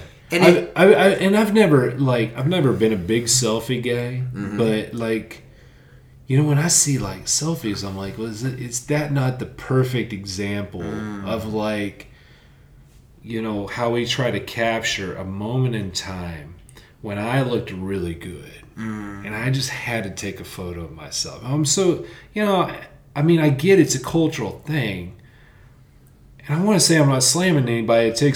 Inevitably I am, it's like why do you have to be so involved with your relationship with this that has to reflect back to you like it's a mirror, and then I have to post it out there for other people to see?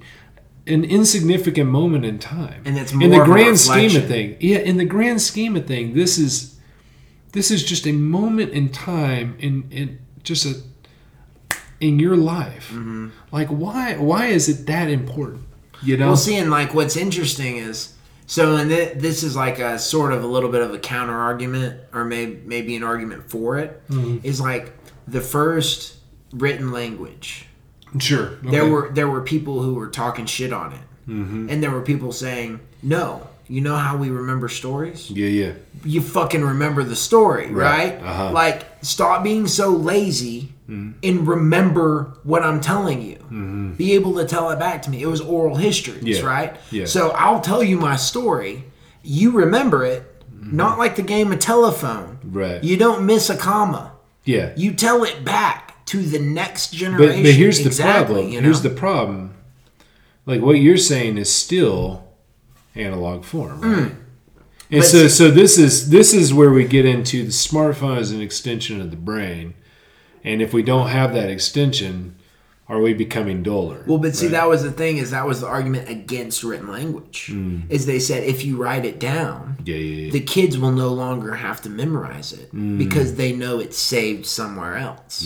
So it detracts from the story and humanity. This is one of the things that's interesting.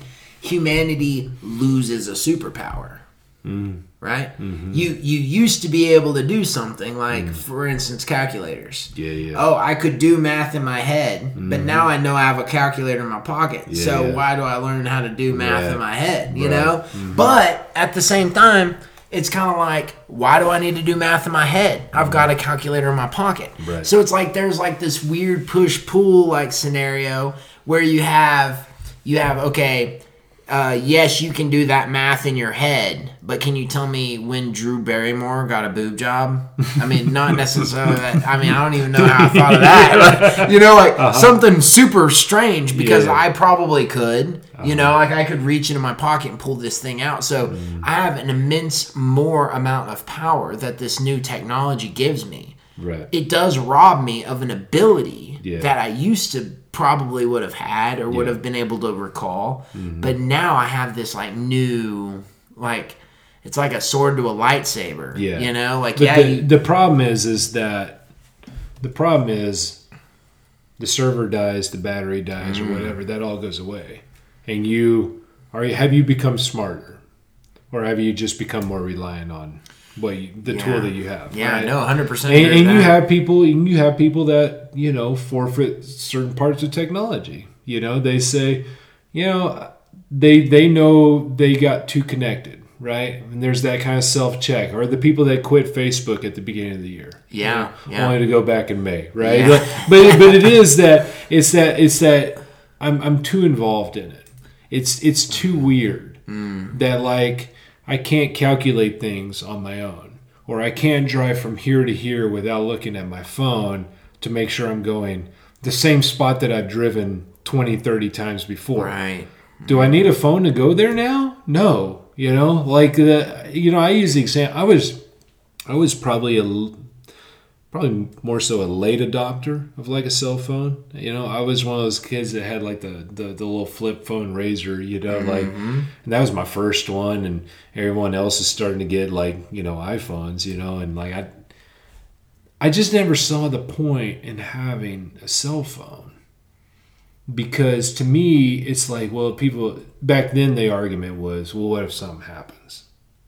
You know, like, God forbid you're on the side of the road with a flat tire. What am I going to do? I'm going to change the flat. Yeah. Well, you're not going to call anybody? Well, never called anyone in my entire life to tell them I had a flat tire. I just changed the tire and went on my way. You know, it didn't make sense to me that there was such an urgent need to have a way to communicate with someone when you're away from the house. Well, it's interesting because it's like it does take away the self-reliance aspect of it. Like it makes you more dependent upon other people's opinions. So I'm going to Google this to ask, okay, is the best way to do this? Right. Or how am I going to, you know, like it's almost like bypassing. But again, you're not on network. You're out in the boonies. Right? Like if you never learn how to change a tire, you're screwed. Yeah. And the world laughs at you. You know, like to me, it's like learn to do things. Learn like true life enriching skills that like, you know, and you know, like when I was in Boy Scouts, tying knots, you know, doing things that are real elemental, like to kind of learn how to navigate the world around you.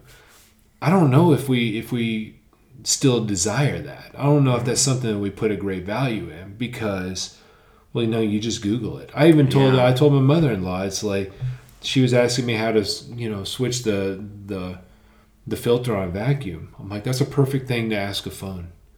I'm not gonna know that. Yeah. Right? Like I don't know this vacuum model. Okay? This thing just showed up at my house. Okay? Just look at the model number right across the front of the God knows I didn't read the instruction manual on that. No, I threw it away. You know? And a lot of times they don't even put an instruction model in there because they know you're going to Google it. Yeah. You know, so it is. Those are perfect things to ask a computer, right? You're in a very domestic circumstance. You know, you got Wi-Fi, you got your phone. Yeah. You know, you got something that needs to be done. It's a new device right in front of you. Just Google it. Okay, but do you need a Google to go from here to Tucumcari? No. Yeah. You know how to drive here. Yeah. You know? Do you need to Google to see if it's going to rain when there's a cloud in the sky that looks like it's going to rain? Yeah, look outside. You know, just go outside. How cold is it outside? Yeah, right. Go outside. Go outside. Do you need a jacket? Yeah. So it is. It's that's interesting. Kind of a long way of talking about that is that, you know, does ShakeHands need technology to work? Yes, it needs technology to market. But when you're there, put it away. You know, I don't mind if you live stream or whatever. I'm not going to do it. Yeah. I wish that I could have the presence, but I'm too ADD. You know, I want to talk to people I like. I want to have fun. Yeah. You know, I want to play a little. Those events, I want people to be present, you know, and just enjoy it, you know? Yeah, it's weird. It's a weird, well, especially like doing this podcast and everything. It's like trying to build an audience, retain an audience, keep people interested, keep people... to make it even look like you're trying to do something. Like there are times whenever I'm like sitting there thinking like, oh, well, I haven't posted anything in a while. Yeah, right. And I'm sitting there thinking... Yeah. I don't give a shit if I post it. Yeah. But then it's like, well, your audience doesn't think about you unless you're posting. So it's like there's like this strange, like, well, I keep using the term push pull, you know, like there's this strange, like, you've gotta stay relevant while also becoming something new. Yeah. Dude, I'm gonna pause real quick. I gotta go to the bathroom. Go to the bathroom. Yeah, that's fine. Pause real quick. All right, and we are back. So that's part of the problem with staying well hydrated. Is like I preloaded with a bunch of water, and then I took several beers, and I'm like, dude, I'm floating. And it was like one of those things. Like sometimes I'm like, I still have this. Have you ever heard of the rock climber named Dean Potter? No. So he did this thing. He died recently, or a couple years back, but. He had this guy. Once he died, this guy was they were all making memorial posts. This rock climbing community, and one of them said he said, I overheard Dean one time at a sign. You know, he was signing autographs and stuff. And this little kid walks up to him, and he says, Dean, how do you do the amazing things you do? You know, like how do you do it? And he said, well, you know, whenever you're laying in your tent at night, have you ever been camping? The kid's like, yeah, I've been camping. He's like, you know, when you're laying in your tent at night, it's super cold, and you're laying there, and you wake up, and you have to go pee, but you know it's going to be super cold, and it's going to be super uncomfortable. And the kid's like, oh, yeah, I know. And Dean Potter says, I go pee. You know, like, that's how I do the things I do, you know, like I get up and I go do it, you know. It's just like an awesome, but granted, me going to the bathroom in the middle of a podcast is nothing the same, but I always think of that anytime I have to like pause something that I want to continue to do in order to go to the bathroom so that like my brain stops floating in my brain, you know, my head, you know, it's kind of one of those things. But so the next thing, granted, I would like to. I got a couple more spots on ping pong, but we will, since for sake of time, an hour and a half into this thing, we'll jump to the next segment. Okay, I'll have you on again. We'll talk some more Shake Hands Amarillo. Yeah, fantastic. But until then, hip hop. Okay. So one of the things. The first night that I go over to your house, you're bumping, I believe it was maybe a mix. Was it Spotify? Were you listening to Spotify at that point? I'm not sure. I noticed your extensive CD collection. And I was like, damn, that is... I mean, it was like, it's dense. It's about a quarter of what it used to be. So. Really? Yeah. You like downsized it? Oh, yeah. Well, you got to remember, I was a music buyer, so one of the benefits of the job was I was getting a lot of free music. So I kept what I valued the most out of that collection, and the rest I just gave away. Right. So one of the things that I thought that I think is interesting is like, and granted, this isn't necessarily under the hip hop topic, but is like I remember pre-digital music. Like I remember in 7th grade we had to come up with like a new innovative product. Yeah. And I had an idea for a kiosk where you would go and you would plug your MP3 player in and you could download music off this kiosk. Yeah, there was no Wi-Fi. There was no wireless. There was no streaming. There was none of this stuff. Like I remember having that thought. That's like, pretty progressive. Wow, that shit would be incredible and this would be super cool.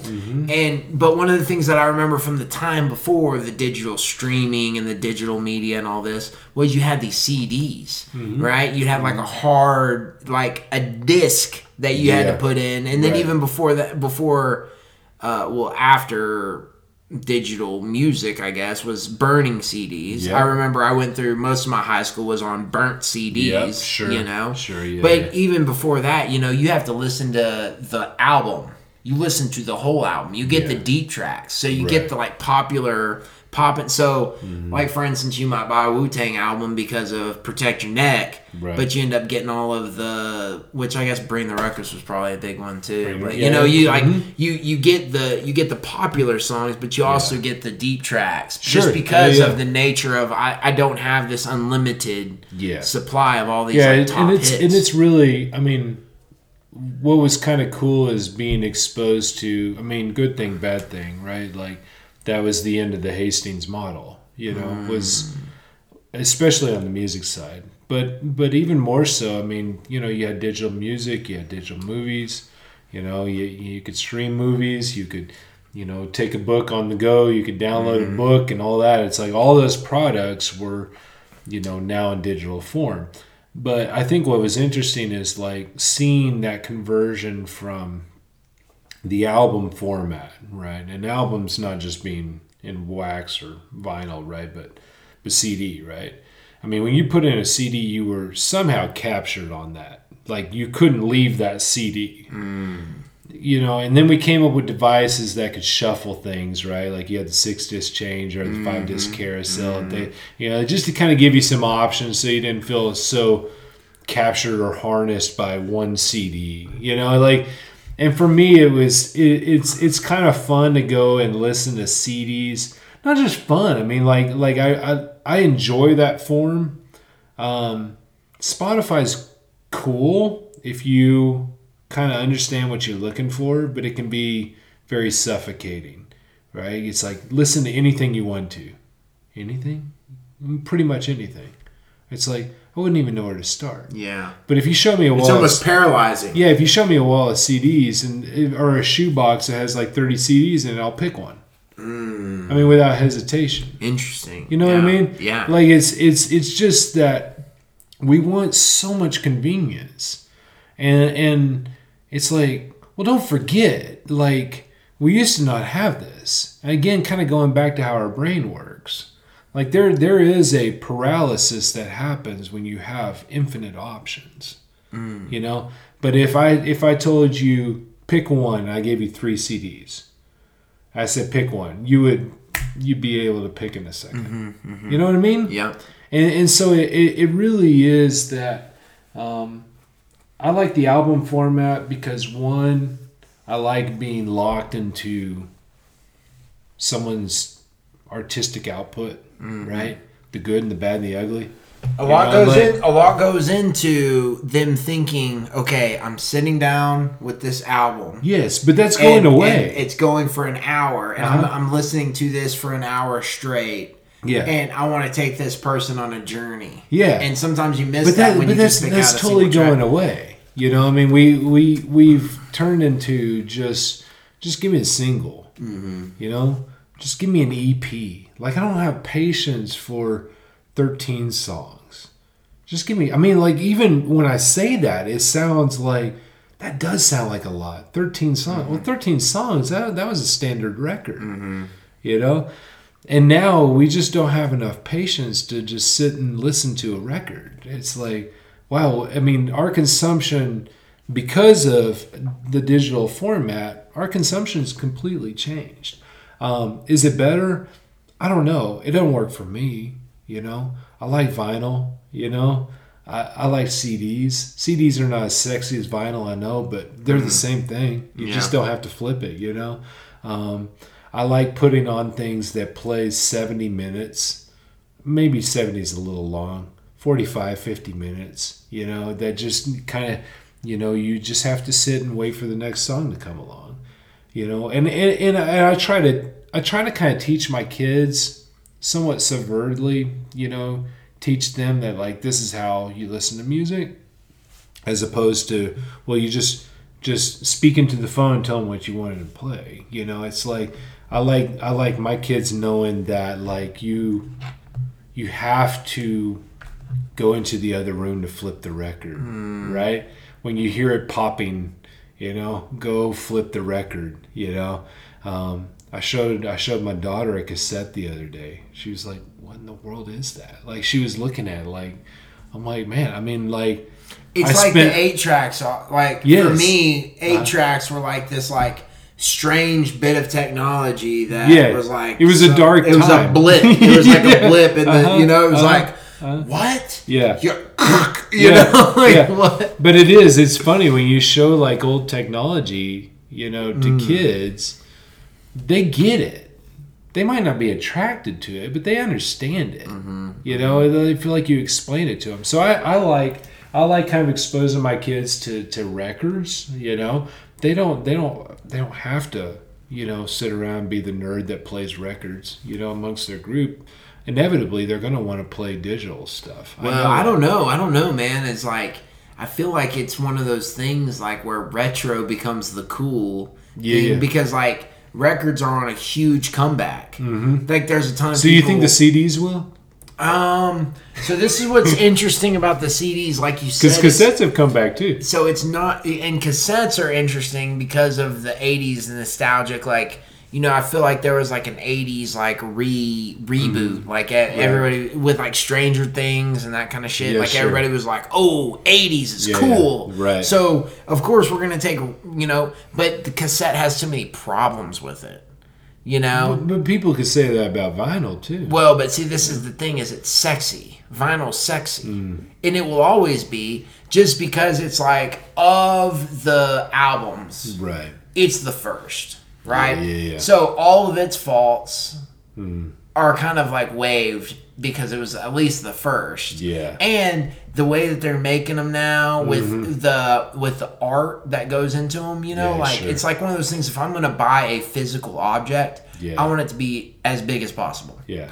And it's like bigger is better kind of thing. Whereas for a little while, and it's interesting because technology always makes these waves where it's like new technology, everything's really big. Everything gets optimized, it gets really small. But then you realize, I'm gonna break this shit, so it gets big again. And it's like it makes it's like the same thing with phones. Like phones were big and then they got small. And so it's funny you mentioned like vinyl. Like how much would you pay for like you talk about like, well, you have like you have the record, you have the art, you have the sleeve, all this is kind of a consumer product, right? It's a commodity. How much would you pay for a record that you really, really like? So that's the thing, is as soon as I get a record player, which I haven't gotten yet, I mean, I would be, especially since a lot of them come with the digital download, like you now own the music digitally as well as in a hard format. Right. I mean, I could see going up to 20. Okay, $20. $19.99. $19.99. So $19.99 for a new one. Okay, and let's say it's 180 gram. It's the premium package. You feel like you got your money's worth. When I go to a used record store, or even better, this was funny. So I'm out on 6th Street the other day, right? High Fidelity Records? No. I wasn't at High Fidelity, but I was in the same store. Okay. And there are records that are kind of scattered about, right? And actually, no, it was at Alley Cats. Okay, someone has like a little milk carton, full of, records. I'm going through them, and I saw it was Bruce Springsteen's "Born to Run." It's beat to shit, Like I take the record out of the sleeve. I'm looking at it, I'm like, this thing ain't even going to play, And they wanted $15 for it. And I'm like, oh my God, I'm going, like, clearly this person doesn't understand the vinyl market, right? Like, just because I'm in an antique store and I see a Bruce Springsteen record does not make it worth $15. What they're thinking is you're going to buy it for the cover. The cover for the art. Package. Right. Yeah. But you're telling me cover art, record included. It's kind of like, I don't know if it's like tattered jeans or whatever. Like, would you pay for new jeans or would you pay for jeans that looked old, right? Like, if you're paying $20 for a new one, why would I pay $15 for a beat up one? Yeah, 100%. But it is, and it's that market. I don't know if we truly understand what the value of a record is, new or old, right? Condition aside or condition considered, right? Like, I have to be able to play it. And I'm like one of those shoppers, like when it comes to vinyl, $5-7, that's my max. If I'm buying a used. Oh, yeah. If it's been played, if it's been opened and played, $7 is my max. Well, and it's kind of one of those things, too, that part of what I think was either marketed properly or presented properly about the vinyl record specifically is that it's a higher quality. So I'm gonna get, which is bullshit, because digital is gonna be your highest quality. It's not necessarily a higher quality, but you don't think so? No. But I think depending on the year, people might think it. Certainly sounds. A lot of times, what you hear is it sounds warmer. And that digital sounds kind of shallow. Right. The levels aren't quite right. It's nice when you're playing like a mono record and you're getting everything through one channel versus, something that's in digital form, and you get the violins over here and the drums over here. It's like we got too creative with it. It's nice just to get one speaker, plug in, and play. And you get it all full flavor out of one source. Vinyl is what gives you, I think, that richness. You can get into different types of vinyl that play different channels, but the reality is that what I always liked about vinyl is that it plays at a fuller level in all channels, and if I plug in a speaker and I play vinyl, I'm going to get it all, just right there delivered. But I don't know. I mean, I wouldn't say it's bullshit that digital's better. And in fact, in MP3 form, you can look at some of the studies that have been done. I mean, all the things that they do to optimize that medium, they cut out a lot of the balance and the structure of the sound. It goes away. I mean, we used to listen to, headphones that you're wearing, right? Yeah. Big headphones, to cover the ear, to give you a fuller sound. I mean, we're at a point where now the earbuds are better than they were when they first came out. But, I mean, I'm listening to music on like a little earbud. I'm like, no, cover my ears. I want to silence everything around me, and I want to have an intimate, like, one-on-one with that record with nothing interrupting me. Right. I'm not going to get that from earbuds. If I can hear a siren, 3 blocks away, that's not an experience.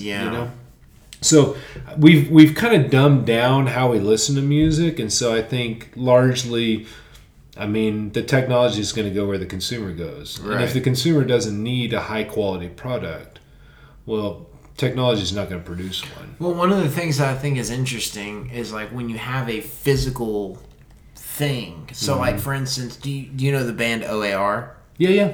So I had an album from them. Is it Of a Revolution? Yeah, Of a Revolution. Yeah. And I think it was Anytime Now. It was a 2-disc live album. And one of the albums, it was Crazy Game of Poker, which is one of my favorite songs by them. And my CD of it had a scratch about halfway through the song. Okay. And so I listened to this song, and I knew exactly where the scratch was, and it was like, it became comfortable for me. Like, it became my song. It became my album, my record. Like, it was mine of it because anybody else didn't know that thing was coming up. But I was comfortable with it. Yeah. Like, this was my, so it was kind of interesting in, like, having that physical, that my CD literally was, my recording of it literally was unique to me. It wasn't, nobody else had so that. Think of it, so extend that to the digital side, where now, so Apple they kind of segue you into a few things, right? You open up iTunes, you can buy on iTunes. iTunes is almost a thing of the past now, right? But you can buy on iTunes, or you can upload your stuff into iTunes, right? So you put your whole collection, you burn it over on the iTunes, right? And then Apple says, hey, don't worry about storing that on your computer. We'll take it into the cloud. Don't worry about it. Yeah, we'll cover it. We'll take it and we'll put it in this virtual storage space. Don't worry about it. But pay us $5 a month. So, like, all of a sudden, you owned it, but now you're renting it. Yeah. I mean, you're paying a monthly renting fee to use their cloud. And, like, to me, that's the we got you. That's the wooden nickel. That you basically got suckered into giving your music away. Yeah, no doubt. And so if Apple wants to close the cloud down, what are you going to do? Your music's gone. Or if a fucking asteroid hits the Earth. Or I mean, or you lose the cloud in physical form, right? Like things can happen. Yeah, right. Yeah. It's no longer or you forget in your control. password or some shit like that. You know? Like, what? And that's not why I have CDs. I have CDs because I like genuinely like CDs, but those CDs are almost kind of the middle finger to all that. Like I don't really trust to turn my stuff over to a technology company. Right. I still have to have the physical form. Right. Because it could go wrong. Right. And if it goes wrong, I would rather have still that physical representation, cover art and sleeve and case and all. I'd rather have it just so I can go back and I can put it in my, 20-year-old 5-disc carousel and I can play it. Well, see, and what's interesting is people who covet art, truly covet art. Like I remember in high school, one of the things that I illegally did, maybe I'm out of the statutes of limitations now, but we would share our iTunes. Oh, sure. Like we would share our libraries. So Yeah. I would take my whole iTunes and I would put it over onto a hard drive. Yeah. And somebody else would take their whole iTunes and they'd put it on a hard drive. And then we'd combine our iTunes. So now I just gained this huge chunk of music. Sure. Mm-hmm. And it was like, how many songs do you have in your iTunes? Mm-hmm. That was like a point of like pride. Yeah. Like, dude, I'm up to 10,000 or like I'm up to whatever. I got 7,500. You know, like you could I almost could play this for 60 days straight and wouldn't play the same song. Wouldn't play the same song. You know, like you have these weird things, and you start to actually have this like depth of your library.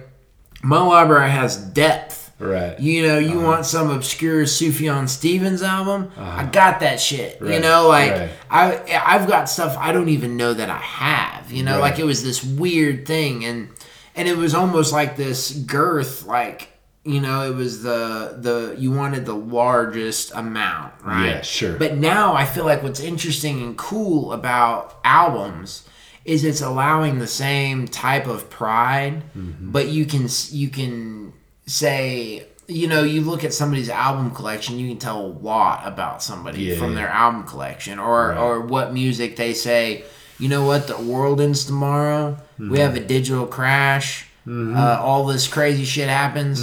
I've got my records. That I can, like, if I need to, I can rig up like a hand crank and spin this bitch myself. You know? Sure. Like, I've got what I need with me in its mind, you know? And it's almost like this, it's this strange self-reliance, you know? I think modernity is really stealing your ability to take care of yourself. It's replacing it with the expectation that something else will be there to take care of me. You said like, you know, I go and I get like as many songs as I can get, right? Like, what's the competition here, right? I mean, it's the same thing. We store our photos on here as this kind of extension of us. But the reality is a good record or, you know, a great musical accomplishment is worth, you know, 60 days worth of music, right? If you hear that one song and you're like, that's it. I mean, like, I would be apt to trade in all of my digital music for one really great record that's life-changing. You know, that it's like, you know, to hear something, you go, that's it. Like, I don't need the rest of this. Like, I'm not going to listen to 60 days worth of music anyway. Right. You know what I mean? And so it's that kind of moving away from, you know, quantitative and kind of focusing in more on qualitative. Well, and that's one of the things that I think is interesting is, you know, I've been trying to do a little bit of writing. I've done some short stories and stuff. And through that, you know, you start trying to read the classics and you start trying to look into, like, what has worked, what has transcended. Yeah. And then you start reading these people, like Mary Shelley. Like with Frankenstein. It's like, oh, shit, she literally didn't publish any of this stuff before she was dead. And then you start thinking about it, and it's like, you know, I post a podcast, and if I don't get likes or if I don't get a response instantly, I feel like I'm a failure. Right. But you have all this whole list of all these authors, all these artists that it wasn't until years after they were dead that they started to get recognized or that they started to get acknowledged for like what they were doing. So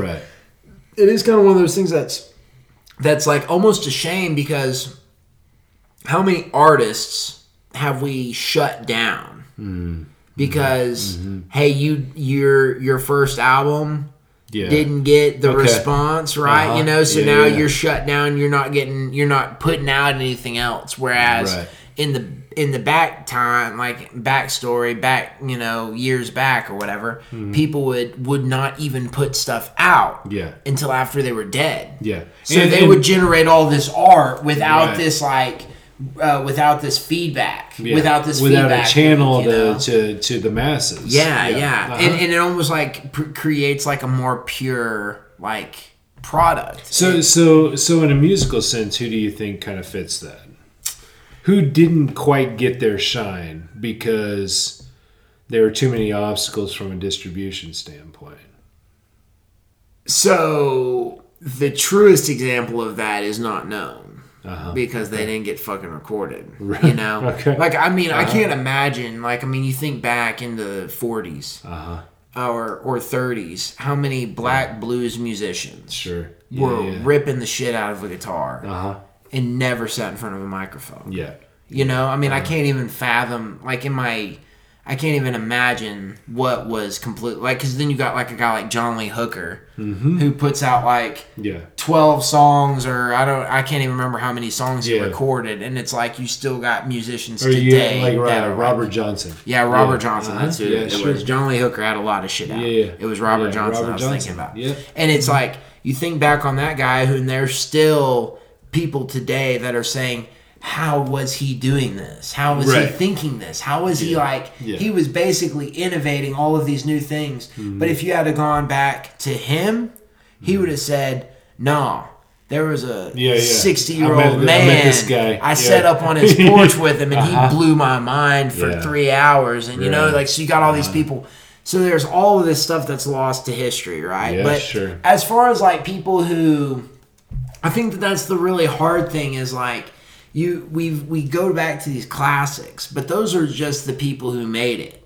You know, like there's all these people that were probably on the equal level, or maybe even doing something too progressive, too forward thinking, that the record company or the recorders or the didn't see it. They didn't see it, and they were just like, you know what, you maybe aren't there for us, you know. Right. But I think of a band like for me, a band like Radiohead or something like that where they're really doing something that it's like you listen to it and it's like no one else is doing this. And I don't know why they're doing this. But it's very special. Same a Wilco. Yeah, same era, Rage Against the Machine. Yeah, Rage Against the Machine. Like when the first Rage record came out, I'm like, wow, this is truly kind of shifts the landscape. Like you kind of sense that all the good musicians were listening to that record. You know what I mean? Like something's going on here. And they're saying I might not even like this, but something's happening. Yeah. Something's happening. There was a lot of purpose. I don't know if Sony, I think it's Sony or Columbia, but I don't know if they really cashed in on Rage in the way that they could have. And therefore, I don't know if Rage really cashed in the way they could have. But, you know, you got two solid records out of them. You know, the Evil Empire and then the self-titled. Yeah. But, you know, it's one of those bands. It's like the second they came along, it's like everything kind of stopped for a second. It's like, oh, these guys they're playing on a different level. Yeah, it's like, that's weird. Yeah. A band that comes along with that much of attention to only record 2 records validly, and then they had a live and a covers record. But no, they had 3 records, 3 studio records. I was trying to remember which one's the one. They had Battle of Los Angeles. That was their self-titled record. Self-titled, right? Okay. So yeah, I think like Rage is one of those. You said Radiohead, and that was the first one I thought was Rage.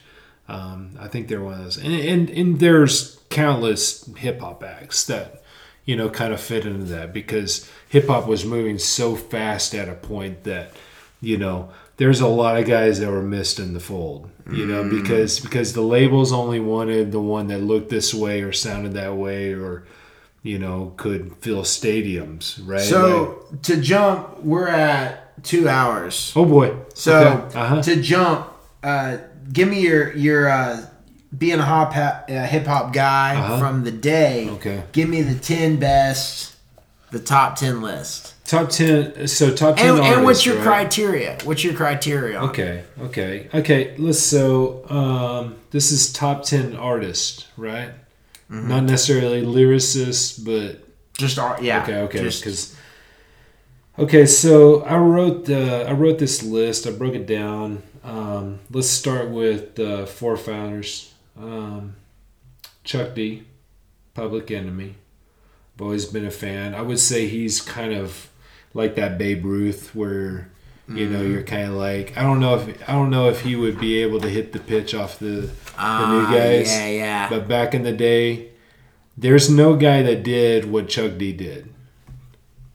Just from a political militant standpoint, I'm gonna go for broke. I'm gonna say what I want to say. If this shit only lasts one record, I'm okay. I'll do something else. Chuck D is hands down. He was that blueprint that like spawned so much more. So from a forefather standpoint, I wouldn't say he's the greatest ever, but he was one of those guys that kind of laid the groundwork that like so much was built off of. So also in that line, Ice Cube, without a doubt. Ice Cube not only wrote his own stuff, but he wrote other people's stuff. Like some of the most memorable lines in hip hop that were not Ice Cube were written by Ice Cube. So I think he's one of those kind of visionaries. I wrote down Ghostface Killah.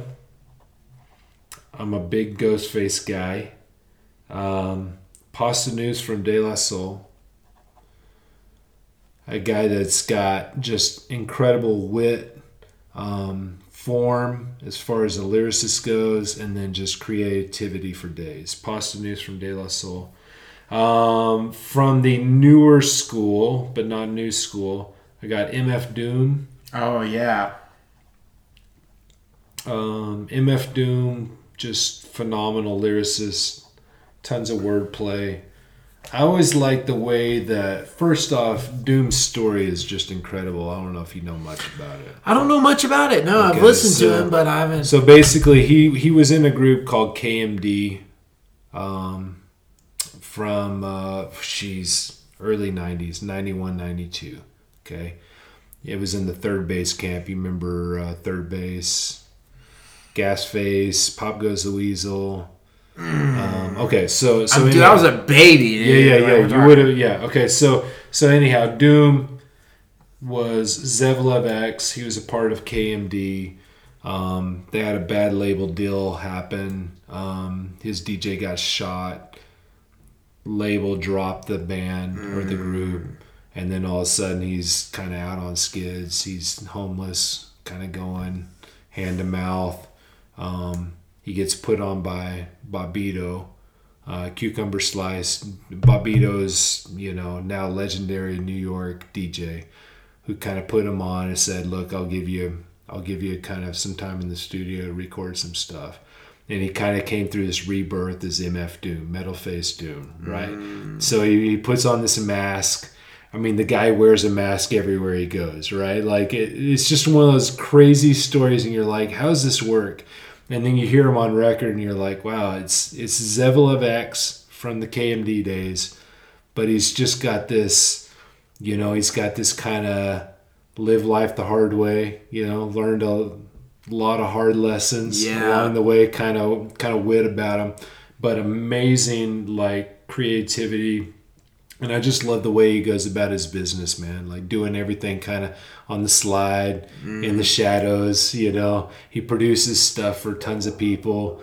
He's still kind of old school. Like there was a story about Doom where some guy wanted him to produce one of his records, so he gave him a beat, but he only gave him kind of the beat just so this guy could start recording a track on it. He's like, I need the rest of the production. He said, you don't get any more production until you pay, right? And he was charging $5,000 a beat, right? And so this guy gave him $4,000, so he gave him basically 80% of the song. He cut it off, like, right? Like he said, if it's a 5-minute song, I'm going to give you 4 minutes worth. And he just cut it off right in the middle.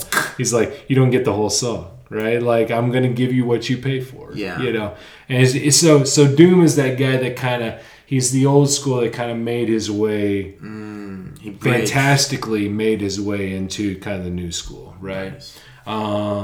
Atmosphere, you listen to Atmosphere? Yeah, okay, so yeah. Slug from Atmosphere. the first Atmosphere records are just fantastic, and a conversational MC that could just I mean, he just knew how to connect. You listen to the first probably 3 or 4 Atmosphere records are, kind of that. It was that modern blueprint, that kind of emo aesthetic of like, we're not going to necessarily talk about what Eric B. and Rakim talked about, right? Like there's just kind of this emotional gravity to his story, right? My first song that I heard of from Atmosphere was on Fuse TV, and it was Guarantees. Oh yeah, okay. And the music video is just him, and it kind of comes in and out of focus. Yeah. And it didn't have the name at the beginning or the end, so I was like, and it was before Shazam and shit, and I was like, what the fuck was that? So, it was so good. And so you gotta go back and I'll give you some of this stuff. The first, like the Lucy Ford record, God Loves Ugly. Yeah. Seven's Travels. You can't imagine how much fun we're having. Those are just fantastic I've records. since listened to a lot more. Yeah. From the get-go, from that first. But okay, that was my intro. Slug from Atmosphere, Andre 3000. I mean, the body of work is there, I mean, everything that the guy touched is just like, we'll still be untangling some of the stuff that he said, decades from now. It's an extension of like Parliament Funkadelic, George Clinton, We're not just talking in code, we're on like a different like planet. Yeah. And just like when you hear some of the things he says, it's like some of it is very terrestrial, right? Like talking about life in Atlanta, but then some of it's just like in the world, So his creativity is just crazy. From the new schools, kind of what I call new school. Probably these guys are old school now, but Vince Staples. Ooh, nice. I'm a big fan of Vince Staples. I think his material is real compelling. I just like the fact that he really, truly, it's like he doesn't understand the talent he has. Either that or he understands it and he doesn't care. Like he could walk away from the game tomorrow and he'd be okay. Like there's just that kind of that feeling like he doesn't really want this, but he's so good at it. And it's rare that you see that. It's just like, I gotta do this because that's what I do. Yeah. Almost. A guy like Kendrick Lamar wants it and is good. But a guy like Vince Staples, he's good, but he doesn't really want it. And there's just something that's kind of sour about that. Yeah, I just like that. Yeah. And anytime you see him, either it's a put on or that's truly how he is, but that's the package you get. And press junkets and interviews and even on record, it's like, I'm good, but I don't really understand this toy that I have, and I'm just going to either put it away, walk away, or I'm going to ride this thing as long as I can. Right. Tyler, the Creator. Ooh. I don't really like him as a lyricist as much as full package. Because I was listening, there's a record called Cherry Bomb, which is one he put out a few years ago. And I listened to Goblin and Wolf before then.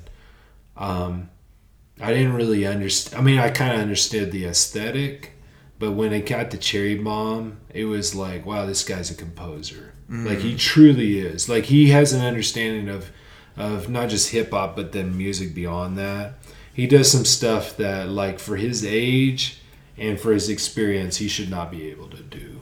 So, like, I think Tyler is definitely one that, I mean, anytime a Tyler project comes out, I'm in. Yeah. And this last one, Flower Boy, is much in line with Cherry Bomb, where it's like just these little nuggets throughout there, and you're like going, wow, he's an old soul. Yeah. Right? Like you hear some of the stuff that, and he's doing most of the compositions, but I don't think a lot of people recognize that. Like he does most of not only does he do all the songwriting and producing, but he's like doing all the compositions. You know, he's hiring strings, he's playing piano. You know, like he's doing all these things. And I'm like that kind of talent is wild. You know, so Tyler, and then my last one, he's kind of somewhere in between the last two. Pusha T. Oh yeah, Pusha T. Yeah. I'm a big Pusha T fan. Always keep my eye on him just because I like the Clips projects. Always like the Clips. But Pusha T was that voice that was set apart. You know, like everything he says just kind of strikes that chord. I don't sit around and listen to coke raps. You know, I've got kids. You know, like it's not part of the life I live. But like when Pusha T says it, and there's a way that he delivers things, like it's just like wow, you know, truly an unusual voice. You know, so Pusha T kind of rounds out my top 10. I would say that if I had a kind of honorable mention, I'm a Del the Funky Homo Sapien guy. Hell yeah, dude! I love Del. So the first two Del records, Wish My Brother George Was Here and No Need for Alarm. Those are kind of in there. You know, like I'm like, you know, you get a chance to make two really good records. Del made two really good records, and by the way, he did ghostwrite for a lot of people. So Del the Funky Homo Sapiens in there. But that's what I got. Nice, dude. Yeah. You know, I thought about making like a list. And I was like, nah, I better not even make a list. Sure. Did you make one? No, I didn't actually make a list. Okay, so name some names. But see, so I have to go Eminem. Sure. I remember listening to like the Marshall Mathers LP, like in the basement while my parents were upstairs. And it was one of those things like I always had my CD, like the remote to my CD player, like sitting almost in my lap. So if I hear my parents coming down the stairs, I could pause it. So they aren't going to hear that shit because they're not going to let me listen to it, you know? And so I would probably say like, I feel like Eminem was really one of my first intros into it. I got really into Kendrick Lamar. A few years ago. That's great. Good Kid, Mad City. Yeah, good. But Section 8 or Section 80 was really like the album. When I listened to it, I understood more about rap music than I'd ever understood before. You know, it was like really transcendent. But then there's like, you know, the whole Tyler and damn, I'm going blank on his name. I should have written these down. In the Tyler crew. Earl Sweatshirt. Yeah, sure. He's dope, and you know, and so, but this is one of the things that was interesting to me about this whole thing is like, for me, Spotify has done more for like my rap knowledge than anything else. It'll pull up like a Freddie Gibbs, or it'll pull up. Have you listened to Mick Jenkins? Yeah, that's the one. I think that's the guy you turned me on to. Yeah, he's so fucking smooth, man. And it's like one of those things. Like when you're listening to it, you're sitting there like, which I've played on the podcast several times. But he has a song called Alchemy, and he's talking about turning lead into gold. Right. But his turning lead into gold is writing lyrics because he's writing with a pencil. And he's turning, cool. You know, and it's like he just does shit like that. Like he calls himself Noah because he stopped drinking alcohol and he only drank water. So like at the beginning of his, you know, he would say like, I'm still drinking water on you fools, you know, like I'm, you know, like I'm showing up and I'm saying drink water, and you know, like, and but he was Noah because the world was flooded, and then after the flood, God blessed the world, you know, and like so it's he has some cool shit like that. You know, and then there's like Yellow Wolf has some spots on a couple albums, and really anything that Kendrick Lamar's on. So like Aesop Rock or trying to think of what. And this is the worst part about Spotify to me is I like build these playlists and then I forget about the band that's in it. That's the thing is you're not invested. Yeah, right? I'm not invested. That's the crapshoot is that like you can listen to all this stuff, but then you're like, what was that song I listened to? Right? You only get that experience from like immersion. Yeah. And you only get immersion from outbursts. And from limitation. Yeah. Like that's the hard thing is like whenever I'm, especially like the majority of the music that I listen to now is other than albums, and now I've got a 2 and 6 month year old, you know, and I don't even know how I feel about dirty words. I'm not sure how, like, it's kind of like one of those things to me. If the parents hadn't told me that shit was a bad word, would I use shit as much? Right. You know? Part of the reason that I cussed as a kid was because it was like the code, right? Yeah. It was like I knew if I was cussing around another kid. It gets a rise out of my parents. Yeah. Well, and if they didn't tell their parents, then I knew we were friends. Okay, so interesting story about that. There's a Parliament or a Funkadelic record called Take It to the Stage, and it has a song on there called Take Your Dead Ass Home. And I was playing this record one time in our house when we were living down in Fort Worth, and my daughter was walking through the room and she picked up the lyric and she was reciting it after I'd put the record away and everything, and I heard her walking through the room and she said, "If you're not here to get it on, then take your dead ass home." This is my 4-year-old daughter. And I like cornered her and I said, "Ellison, come here. Look me in the eye real quick. Dad did a really bad thing and you shouldn't have heard that record. So I'm going to put that on the top shelf, you know, like a hard liquor. You know, I put it on the top shelf. I'm like, we're not going to listen to that record anymore. And don't ever say that again." No, you don't know what you're saying and you're just reciting the lyric. Yeah. But yeah, if you're not here to get it on, then take your dead ass home. It is. It's like kids are always listening, right? And they don't understand language, right? But they can recite. But see, that's one of the things I wonder, and that's one of the things I was going to ask you about was hip hop is so good about. Like one of the reasons, so I used to joke and say Emmett's favorite rapper was Kendrick Lamar, but it was whenever he was born was right when Kendrick dropped his Damn. Oh yeah. So I was listening to it, you know, like I got a baby and a bouncer, you know, and I'm listening while I'm cleaning dishes or whatever, you know, and so he probably heard that album, the album, because I was into the album, I was into the whole span of the work.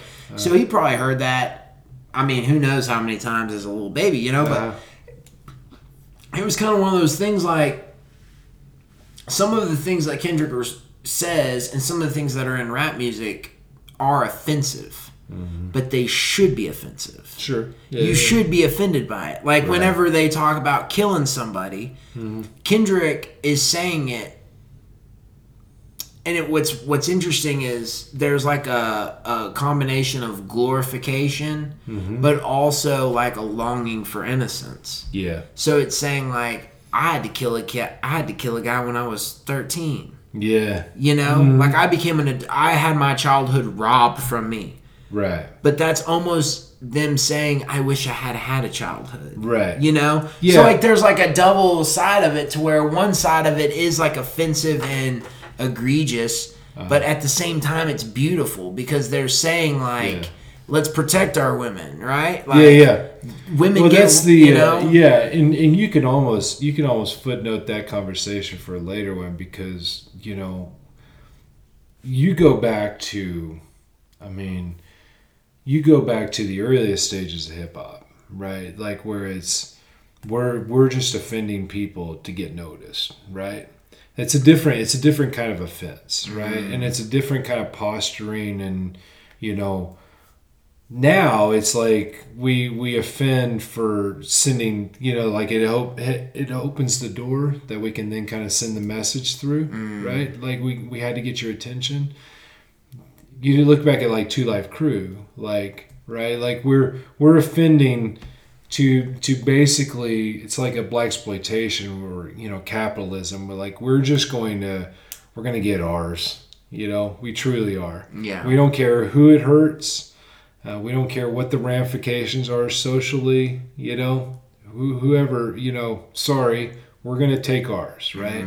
You have guys like Public Enemy who, was going to give it to you piss and vinegar, and this is how it goes, Yeah. And I'm gonna basically let you know. You have NWA who, was the, they call it the CNN of the black community, right? Like, we're just going to tell you what's going on, Since the media won't come to us, we're going to take this packaged good and we're going to give it to the media and say, you release it. And you tell people what it's like in Compton. Because no one else is going to tell you what it's like in Compton, right? There is a level of, like hip-hop and rap, it doesn't have to be inherently offensive to be enjoyable. But they have found that when you upset the suburbs and then they still buy your records, right? Like there's this subversive nature, right? Like when you strike that note and you tie into teenage angst or youthful rebellion or whatever, I mean, that's what it was like for me. It's like the second you mentioned, like when you say a certain word and it's like, well, kids want to say it, When I heard my first Eazy-E record, I knew it was bad, or Guns N' Roses, Like I was like, oh, I know I'm not supposed to say those things. Can I listen to that again? Yeah. Because it was. Why do I feel right. like I can't say that? Yeah, and so you find those, and that was Elvis back in the day. I mean, like when it is purely a generational kind of extension of we all have our things. Eminem was that. Yes. Well, I mean, that's the thing is I can remember listening to, I think the song was called Kim. Yeah. Where he's like Marshall literally Mathers. killing his wife and he's throwing her in the trunk and it's all sensationalist. And like I'm sitting there the whole time, I'm sitting there like listening to it and I'm like, this is terrible. But damn, there's something about it. It's well delivered. Dude, it's beautifully crafted, and the fact that it's all him. Yeah. He's making Kim's voice as well as his voice. And he's he's like building this narrative and this story and it's like suspenseful and he's telling, and the whole time you're like, don't do what you're doing, like stop, but at the same time he's insane. Yeah. Right? And so like I remember listening to that over and over and thinking, why am I listening to this? Yeah. But there's just something about it that was just so like artistic. Yes. I mean, and it went, and you could tell that he was like, there was probably people in the studio after he got done recording that record that said, yeah, but that's when they knew they had it. Right. It's like we know we're going to offend people. Right. Like, but that's what's going to make this record. Right. And it's amazing and it's beautiful and it's, I mean, it's like, so that there's something about, and there's something like, I mean, I've even been told, I'm listening to Mick Jenkins and they say, I've been told, hey, that's offensive. Like, you need to turn that off. I can't, I don't want to hear that. I don't want to, and it's like one of those things where I'm like, I get it. Yeah. But at the same time, maybe, so one of the things, my like early church days, one of the things I really loved about podcasts in the beginning was it's a good way of being shown offense.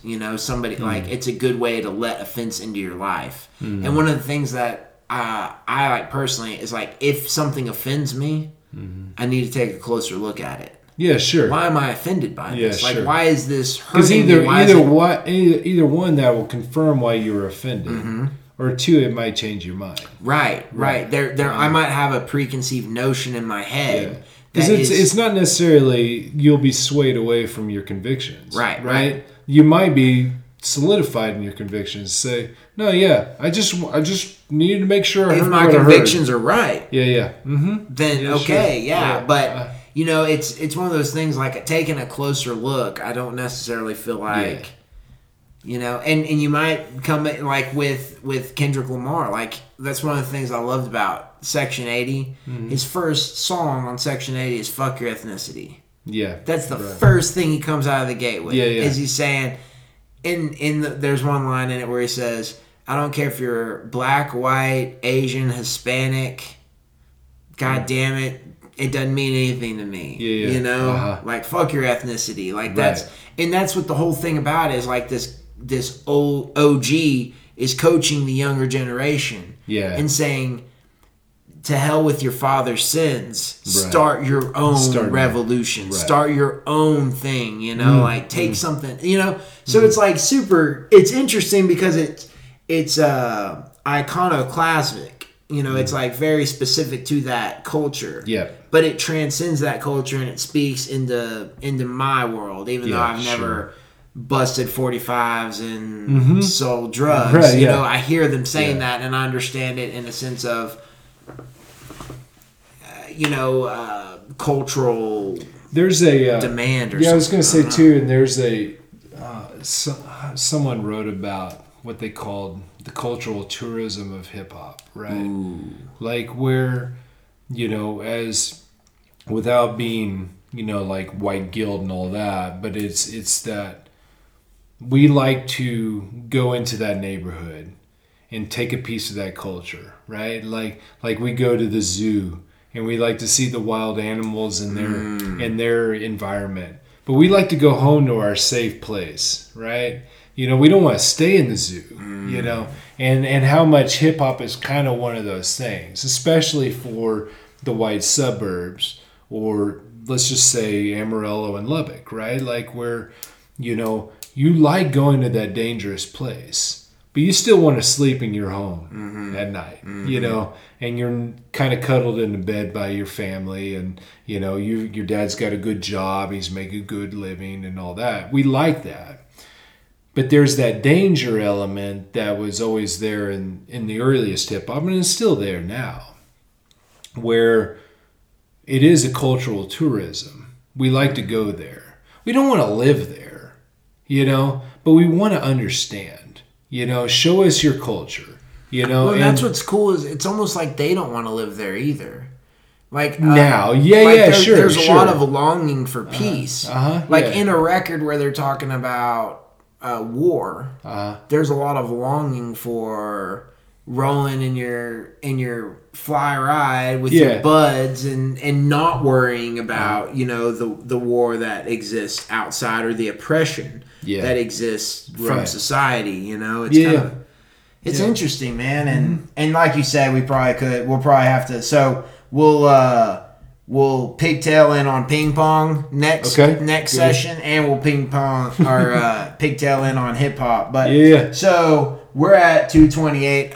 Oh boy, I'm definitely sure that this is my longest one so far. But I got 3 more hits real quick. We'll do it quick, and then we'll get out of here. Okay. So how do you define success? Not in a traditional form, probably. It's not about how big your pile is. You know, it's about love. It's about investing in those around you, family, you know, kids. I want to make my family proud. You know, I want to make my loved ones who have gone. You know, I want to make them proud. You know, make my kids proud. And see, one of the beautiful things about that is what makes them proud is when they see you fulfilling what they know you need to do. Sure. So, like, that's what's cool about whenever a loved one is proud of you. It's not a worldly benchmark. It's a I know you. And I'm proud that you are accomplishing this, you know. You know, you can't take any of this with you, right? When you go. And so for me, anything material is just, you know, fleeting. I could care less. I mean, success for me is it's an exchange of love, you know, and respect and legacy and those kind of things. It's just not about retiring early. You know, I'm not guaranteed tomorrow, so you know, I'm gonna live today. So in short, that's kind of where I'm at. Nice, dude. That's a good one. All right, so you got some plugs. Plugs. Yeah, sure. Well, since we talked about ping pong, I'll plug Sean O'Neill at Paddle Palace. Yeah. Paddle Palace has been kind of a constant supporter of us. They get the vision, so I just love that partnership. Plug Amarillo. You know, I just love this town. I can't say that I've always loved this town, but you know, the second it started to click, you know, I think that there's a lot of opportunity in this town, and so the people that do things in Amarillo, that like to do things, the people that tinker, the people that make, the people that are just tirelessly thinking about what the next step is, just kudos to them, and so that's my biggest plugs. Yeah. Nice. And most importantly, the song choice. Oh, song choice. Okay, so close the episode out. Man, I had a few in mind, but I'm gonna go with a few reasons. Okay, it's December, so Christmas. Number 2, James Brown is our next Shake Hands. I only find it fitting to pick possibly the greatest James Brown Christmas record ever recorded, which is Let's Make Christmas Mean Something This Year. And what you'll find on this song, I imagine you'll be playing it here at the end of the podcast. What you'll find in this song is a wildly entertaining, very perfect fitting space for James Brown to do his thing. And it is it's a very sometimes sparse, but then sometimes very wild listening experience where James Brown just waxes and screams and squeals and screeches in only the way that James Brown can over a very pleasant backdrop of background singers and violins, and it's a magical Christmas experience. Hell yeah, dude. I'm surprised. I was thinking it was going to be a rat. I'm a James Brown guy, though, dude. too. James Brown, yeah. Well, see, that's the thing is that he's one of those guys that, you know, nobody denies James Brown. Or James Brown. I said tuh.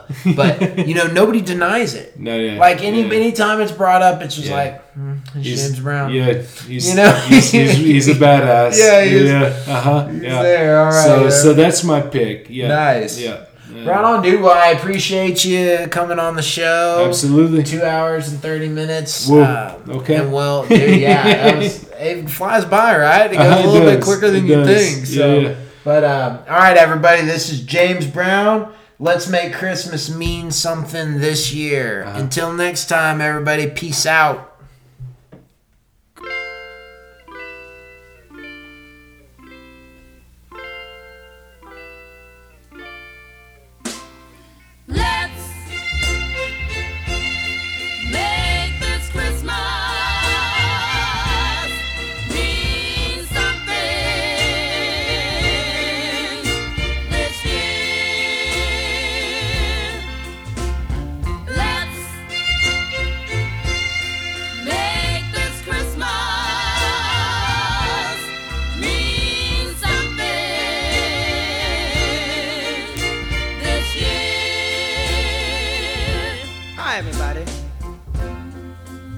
James Brown. This is a very, very unusual way to come to you. But I gotta start by saying thanks. Thanks for such a wonderful year. Not only to you, to God, number one. To you, number two. And for all the wonderful things. You know, when I look at a beautiful day, I say, God is happy. Make this Christmas mean something this year.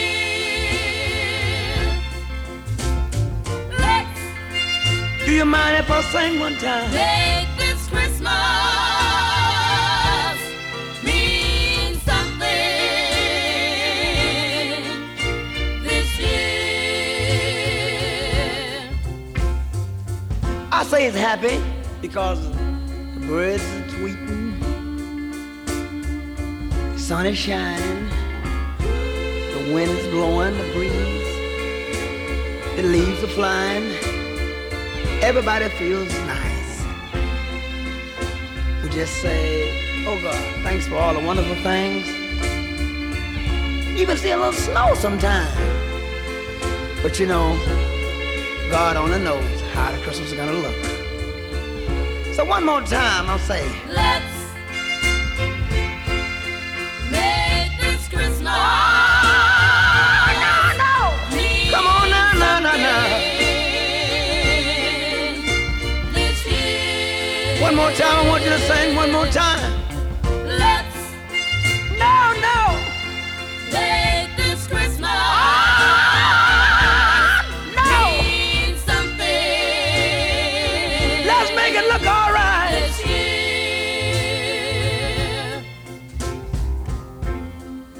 Now let's make our next year be as nice as this year. Now Christmas gotta be the kind of a Christmas that we remember a long time ago. You remember when everybody used to look forward to Santa Claus? You didn't want to know what you're gonna have the next day. You couldn't wait until Christmas morning and jump up. But that's the morning that you wouldn't go to your table. You go straight to your little sack, hanging on the mantle, over the fireplace. Let's Make this Christmas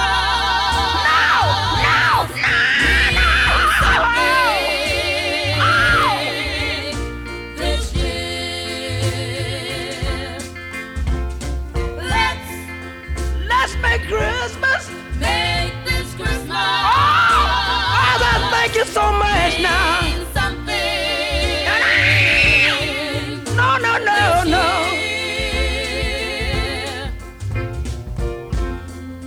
You know, I just enjoy this. And I really can't find enough words that would really make me express myself, the good feeling that I have. But I want to say thanks God. And now, let's make Christmas the kind of a Christmas that we remember. You know, you made Christmas very, very beautiful for me in my past years. But let's make this Christmas good for everybody. The kind of a Christmas that Mom, Dad, Granddad, let's make Christmas Make this Christmas in the old-fashioned way. No. mean something this year. Let's make Christmas. Make this Christmas mean something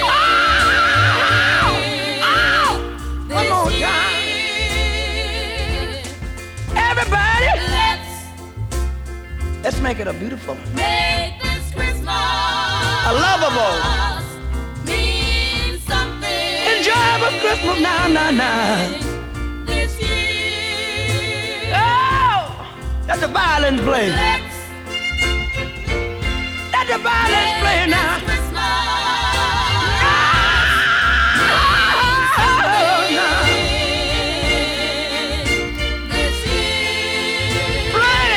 Play the song one more time. Feels so good. Come on. Make this Christmas mean something this year. No. Thank you. Make this Christmas I'll see you Christmas morning. If I don't, you see Santa Claus.